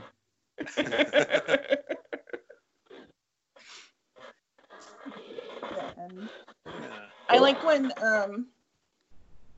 they show up when they summon them, when Otho decides to summon them with their wedding outfits, and they come up. My heart breaks. I actually get really sad seeing them start to die. Mm-hmm. Yeah, it is awfully sad. And then his jaw falls off. And her little feet curl in. And her shoe falls off. Yeah, I think her foot crumbles, doesn't it? Yeah, it like curls in. Is that what happens? Yeah. Just that. But I like when Beetlejuice shows up. And that stupid artwork. The animation on that is so good. And it's believable that it's in that space. I like when he initially comes into the scene. You know, he just finished being the carnival barker with, you know, the big arms, and he was giant. And then when he comes into the scene, he just flies up the top of the frame, like he just jumps down. Does this little Johnny Carson impression? Yeah. But the Maitlands look like they have enough exercise for today. And does the golf swing? That's right. So good. And when Gina Davis, when she says Beetlejuice to the second time, No, the first time. is it the first time where he hisses or he does Yeah. that shriek at her? Yeah. We both laughed so heartily at that. He throws the zipper on her. Zipper and then that The metal plate. it on thing. Yeah. I don't know why he didn't think of that the first time. Exactly. You had to like go through like different things and then finally get to the The most effective. Yeah. Yeah, why would bother with a zipper? right. Knowing she could unzip it and then she says it again and he's like, nope. I do like the effect of her. I like the effect of her saying Beetlejuice with the zipper on her mouth too, though. Mhm. Yeah, that's pretty cool. That was good makeup right there. Hmm. You know, it won the Oscar for best makeup. This movie. V. Neal. Yeah. Oh. Remember watching her on Face Off. Yeah. I think they always name dropped Beetlejuice a lot on there for her. Yeah. Oh, okay. I'm familiar with her. Yeah. Yeah, we see her at Monster Palooza sometimes. Yeah. I saw her at her table once at Comic-Con. Very nice. And she also worked on Ed Wood with Rick Baker. Rick Baker designed the makeups, but I think V. Neal did the everyday applications. You mean Rick Baker, Monster Maker? Rick Baker, Monster Baker.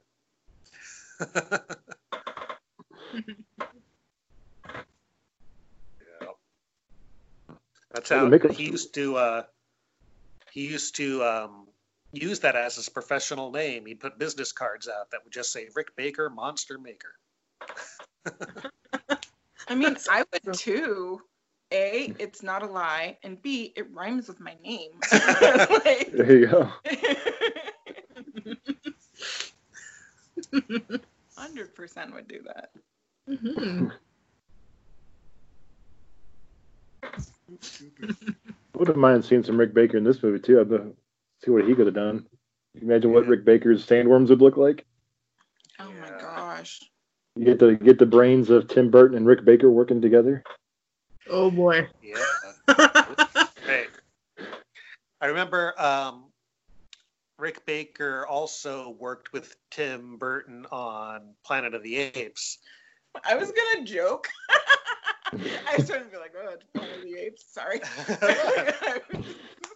I mean, Planet of the Apes is a good makeup, but I think one thing that Rick Baker really didn't like that Tim Burton wanted was for Helena Bonham Carter to have nice eyebrows on her makeup, which looks odd. And Rick Baker didn't like that, but, you know, got to do what the director says, I guess. Yeah. Sorry, Tim, how many Oscars do you have? Oh, I'm sorry.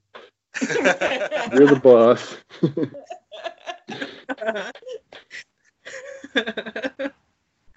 And Rick Baker has 7, I think. Oh. Quite a bit. Mm-hmm. Proof is in the pudding. He deserved every one of them. He sure did. He got the first makeup one when it became an actual category. Yeah. American Werewolf in London. Yeah, Mm-hmm. that's right. Great movie. Nice. Did you see have you ever heard the wedding or the rhyme about Lydia's red wedding dress? Have you heard the adage they say about married in red? Married in red, better off dead. Oh, I did read something about that. Yeah, that's good. Something I never caught on before, but I had no idea. That's awesome. I remember hearing about red wedding dresses in one of my art classes in college, my design class. I think China they wear red wedding dresses or something. Oh. Yeah, I think it's it's a color of like prosperity for them and good luck. So that would make sense if it was.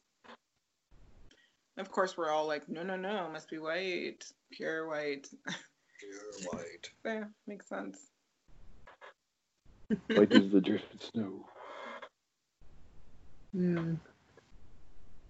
I think the ending to the movie, or I guess this would be the climax of the movie, right? What we've been building towards. Yeah. Is really good, but could definitely use just a little bit more Robert Goulet. Yeah, they get rid of him Goulet. fast. But I do like that Gina Davis is riding the sandworm at the end to save the day, which I like earlier when she meets the sandworm for the first time. She punches it in the nose, so she has control over this thing. True. Mm-hmm. Should have casted her in Tremors. That's right. That has so many sequels. And I keep forgetting. And then every few years they're like, and now Tremors 26. And I'm like, wait, what? There's still an audience for this? You got a running contest with Sharknado. Oh, gosh. You truly do. I've never seen any of the Sharknado movies. Me neither. And I saw a trailer for it. I'm like, I don't want to. I'm good. I've seen a few. You don't need to watch the previous to understand what's happening in the latest.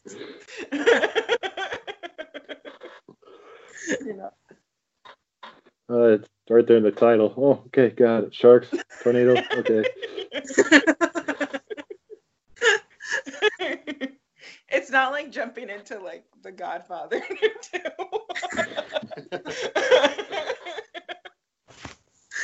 I mean, almost, but just a little.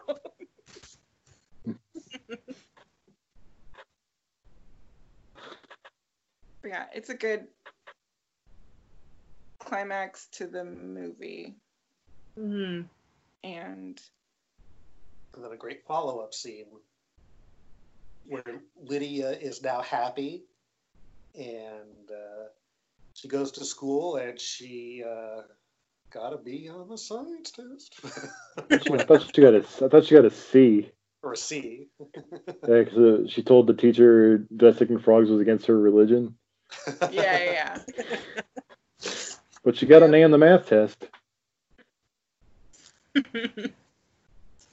Yeah, I like how her big present is to get to dance with ghosts and float. I'm Football really players bummed will already. out that they're redoing the living room with that wallpaper again.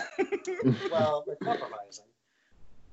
Yeah. I don't know how that living arrangement works. So do the Maitlands get one floor and the Dietzes get another floor, or what? Yeah. I'm wondering. Probably.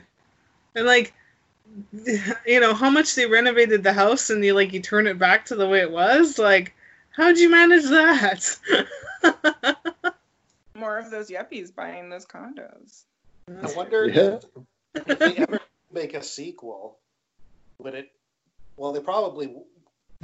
I'm assuming if they ever get around to making a sequel, it won't involve the Dietzes or the Maitlands. But if it did, it would be nice if the Dietzes died, and then more people had to move in, and then they were in the place of the Maitlands, and now the Maitlands and the Dietzes are working together to scare off the newer people. There you go. Like a Full House situation. Yeah, but I imagine Alec Baldwin and Gina Davis wouldn't do another one. I don't know for sure, but I assume it would be about Beetlejuice going to another couple or doing another job. Yeah. It seems like the Hawaiian thing has always been the one that's been kicked around for a sequel. Beetlejuice Goes Hawaiian or something like that. Yeah, that sounds familiar. What would he do in Hawaii? Tiki gods, I guess.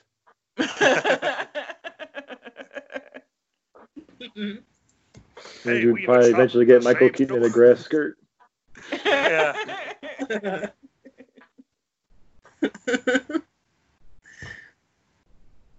Have you guys seen the musical based off of Beetlejuice? No, but I did catch a little bit of it in the Macy's Day Parade, and I thought it was funny. I have to get into. I've been wanting to. I was hoping to YouTube it before we recorded today, but they never got around to it. The kind of day and age where they're buying up all of our favorite properties. Yeah. Oh yeah. I think we know a few people. We know 2 people that went to go see it, not together, separate friends. One of them hated it. The other one loved it. And I'm more inclined to believe the person who loved it, because our movie tastes tend to align a little bit more, and our entertainment tastes. So yeah. I think, and from what I saw during the Macy's Day Parade, I thought it was great. Just funny. This is a day and age where they're buying up all those good properties and turning them into musicals. Like Reanimator's gotten a musical, Evil Dead's gotten a musical, Addams Family has one. Yeah. King Kong, which we saw. Yeah, King Kong had one. How was that? It was. Oh boy. It was amazing because it was simultaneously the best and the worst thing we've ever seen. Well, King Kong himself was incredible. It was an incredible 25-foot puppet, and wow. Which it was the most beautiful thing. Like, it's exactly what you would think. I think it was like 3 people to operate the actual head, and like at one point during the play, where we were sitting, we were pretty close to the stage. It stood all the way up and leaned over. So we actually had to like crane our heads back a little bit, and it looked at people in the balcony. And I was just like, this is amazing. But then the music was like 1992 Stomp / Rent. I don't like Rent. All my friends love Rent. Whenever we go to karaoke, they're like, we're going to karaoke Rent. I'm like, I'll be in the parking lot. Like, I can't deal with it. And I'll be in the parking lot jumping off of a train. I jumped out of karaoke. And and that's what the music was. Even though it had really great set, like visually, it was so good. So there was a lot of like inner turmoil, being like, do we like this, or do we need to not ever speak of this again? No, I think the visuals are so good, and the music doesn't even matter. I mean, why don't they just take any of the songs from the original movie? Oh wait, right. It could have been a non-musical, just a play. I don't know. I liked some of the musical elements, I guess, kind of, even though the music itself I didn't. Yeah. Like, there's like this part where they're doing a commercial towards like the actual audience, and the curtain is down, so it's all these gals and they're dancing in front of it, and one by one they get pulled behind the curtain because King Kong is grabbing them and eating them, and like they start off really cheery and end almost in tears by the end of it because they're all disappearing, but they have to keep going. And I laughed heartily. I thought that was fantastic. Yeah, that was good.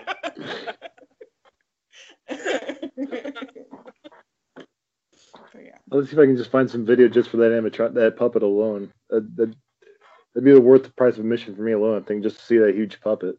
Yeah. They did a few videos for it, I believe. Yeah, and they did one. They have him like it's supposed to be simulating him running through the jungle, and that alone was very impressive when they did that. And yeah, the effects in that were amazing. Ugh, that's why it's so hard to talk about it. Where I'm like, no, that music was so bad, guys. But if you could watch it without listening to the music, it'd be great. But I like that it was also a musical because I love musicals. So. Ugh. So conflicted. Great.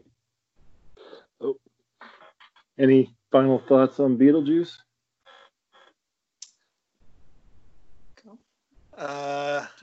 No, I mean, Beetlejuice, it's, again, one of my favorite Tim Burton movies. Been around my whole life. I enjoy watching it countless times, and I will continue to keep watching it countless times. Pretty much the same. I love the ending so much. I really like the whole dancing and stuff, and like how they wrap up the family dynamic a lot, and the Maitlands get their happy ending. Like they get a daughter, essentially, and it doesn't feel like forced or weird. It's just so happy, and you're like, yeah, I love it. And Beetlejuice gets his comeuppance, and we get to see a little bit more with that like witch doctor guy who. Hey, there goes Elvis. I love that so much. So it's just like you guys were saying earlier. It flows so well, and it's just such a really fun movie that I don't know. I wouldn't mind if there was more of that world to explore. So I don't know. I just love it. And I love that it's like one of our clearest views into Tim Burton's world. Because it's like, my friend and I were talking about this, and she had mentioned that it's very much like Nightmare Before Christmas visually in our world, where it actually comes into our world. And I was like, yeah, you totally get to see a lot of what Tim Burton loves. And is very quintessentially Tim Burton. So what's interesting though is he didn't write it or anything. He just but visually. Yeah.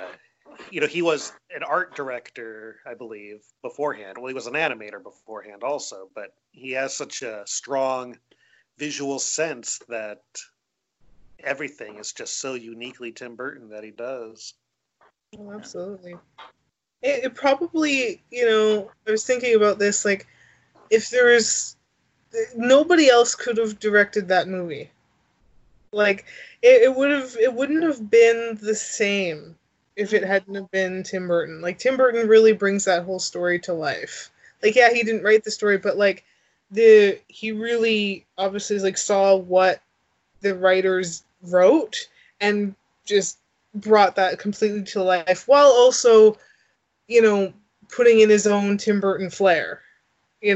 Really having that quirky, fun, a little bit spooky kind of world.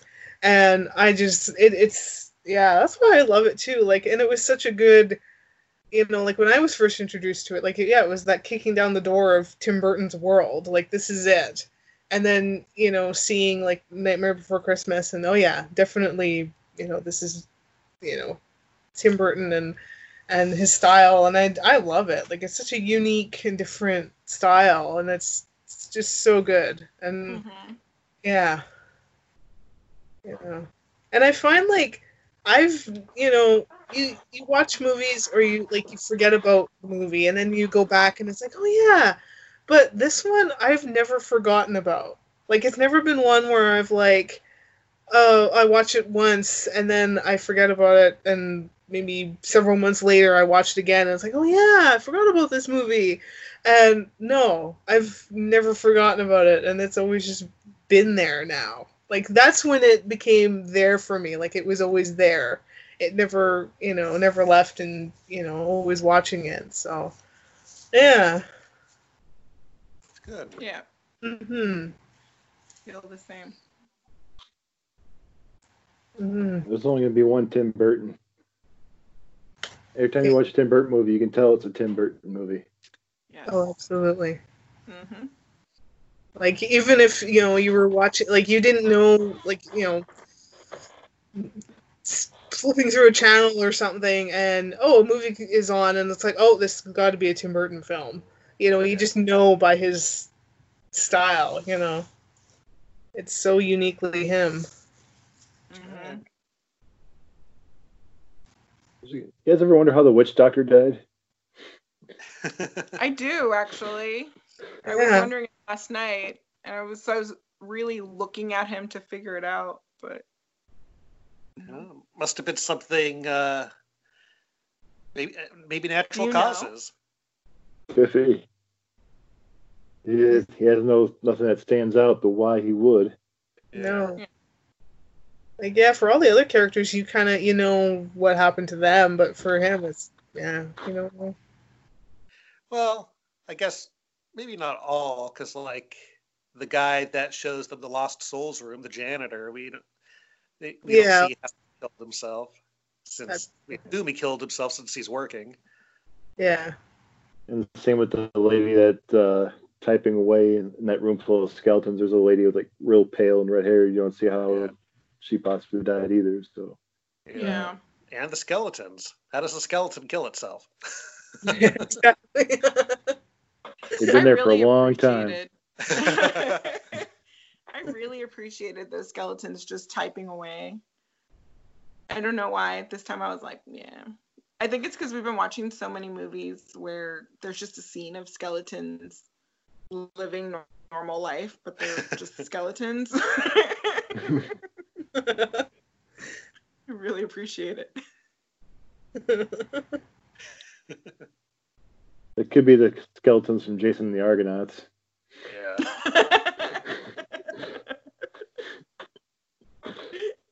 I always tell every Halloween, one of my favorite things to see is at a Halloween display is a skeleton on a porta potty.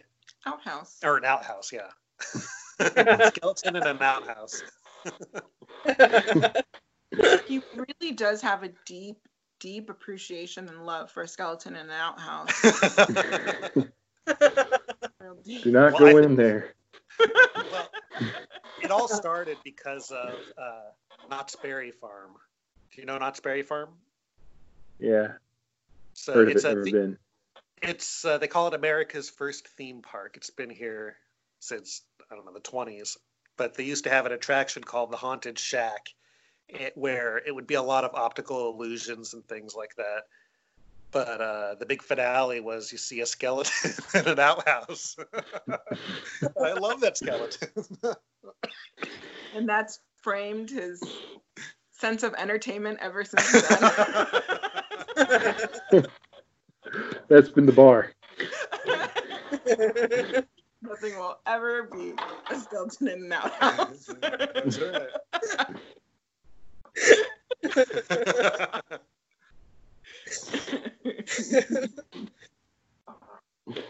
Oy. That's too good.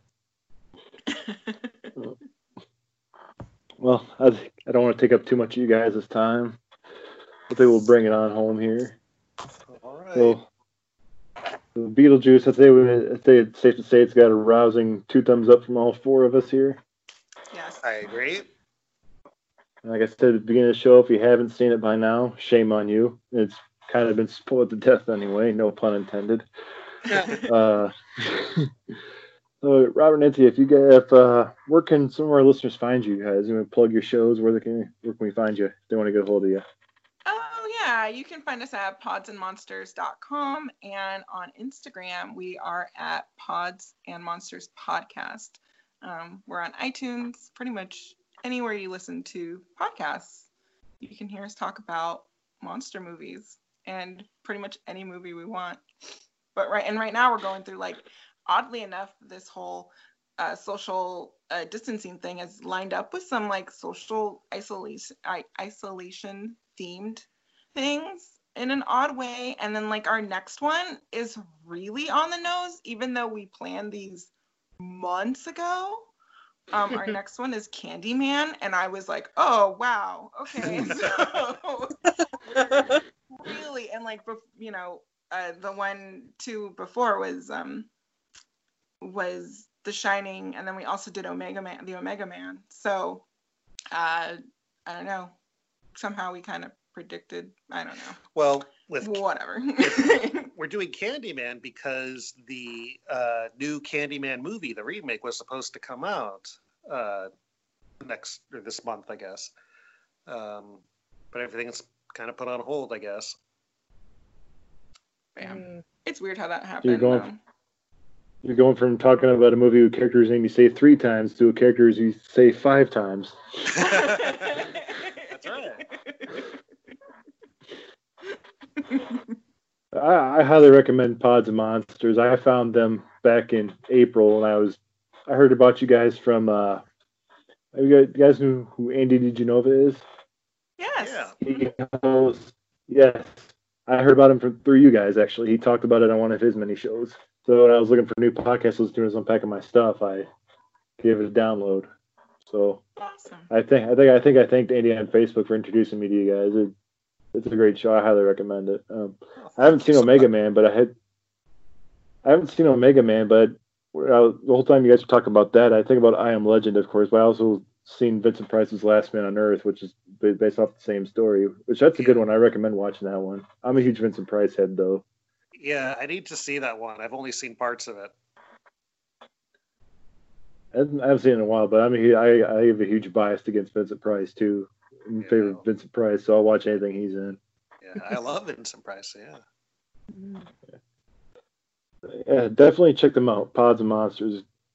Can't go wrong. If you love the classic Universal movies, you don't get a lot of shows that talk about those much anymore either. No. What did you guys think? Did you guys see the new Invisible Man yet?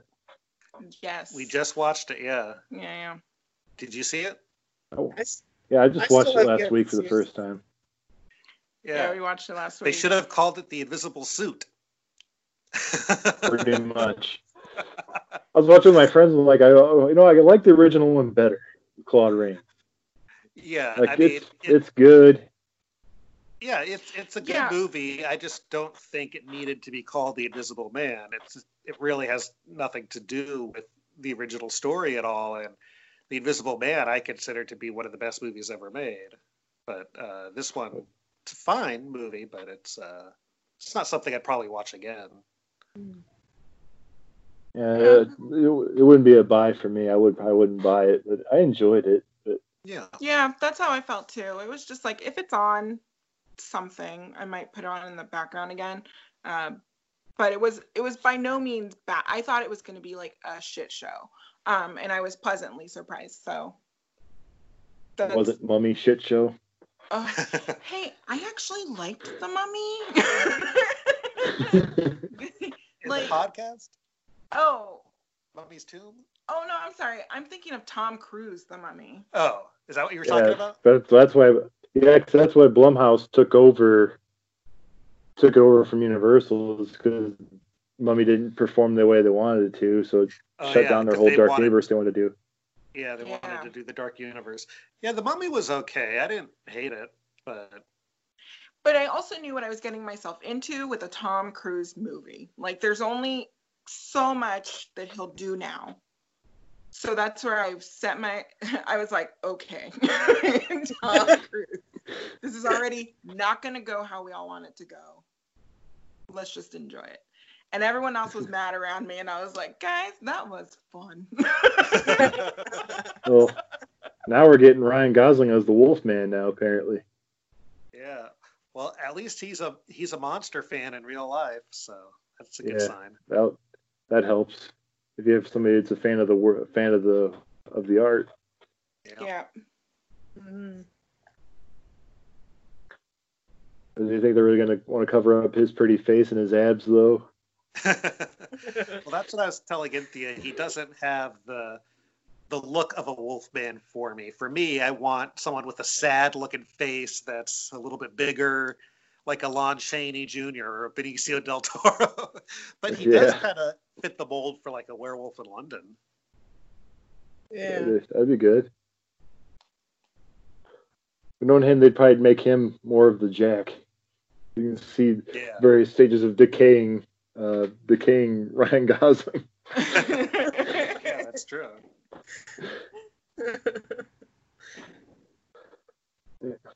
Melissa, where can listeners find you? They can find me on Twitter and Instagram. My Instagram handle is Miss Melissa N. I believe it's 25, all lowercase, nothing fancy. And then on Twitter, it's Miss _ Melissa N. And you can find me there. And where can they find you, Jared? You can find me on the tweets and Instagrams at QCA _Mista _J, tribute to the best comic book character of all time, the Joker.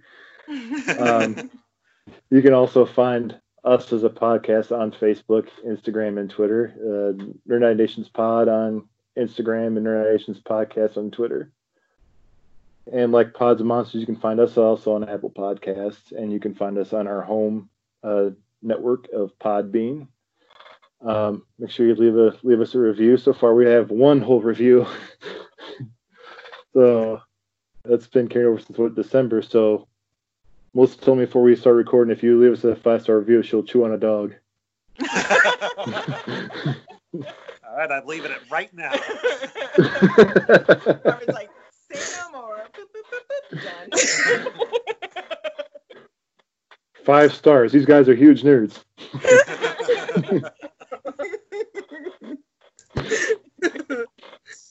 So, guys, I want to thank you guys for coming on. We had a blast. We hope you guys can get you guys on again. Yeah. For sure. Thank you so much for having us. Yeah. We have a sign off for, speaking of, we talked about Revenge of the Nerds a few minutes ago. We end every episode by quoting Gilbert Lowe by saying we're nerds, and we're pretty proud of it. Would you do us the honors of taking us out with that? What is it again? We're nerds, and we're pretty proud of it. Okay. Do we have to add the in there? Well, that's how he does it in the movie, but Okay. it's up to you. Totally. Okay. You want to do it? Are we counting it down? I don't know. Are we going to do it in unison magically? Just go for it. Is this... I need the line given to me one more time. We're nerds and we're proud of it? We're pretty proud of it. Okay. We're Okay. we're nerds and we're pretty proud of it. Perfect. Thank you. Oh, that was so nerve-wracking. Thanks for listening, everybody. The thoughts and opinions expressed by your ambassadors and their guests are theirs and theirs alone. And do not represent the companies they happen to work for. Thank you so much for listening, and we'll see you next time. Thanks for listening, guys.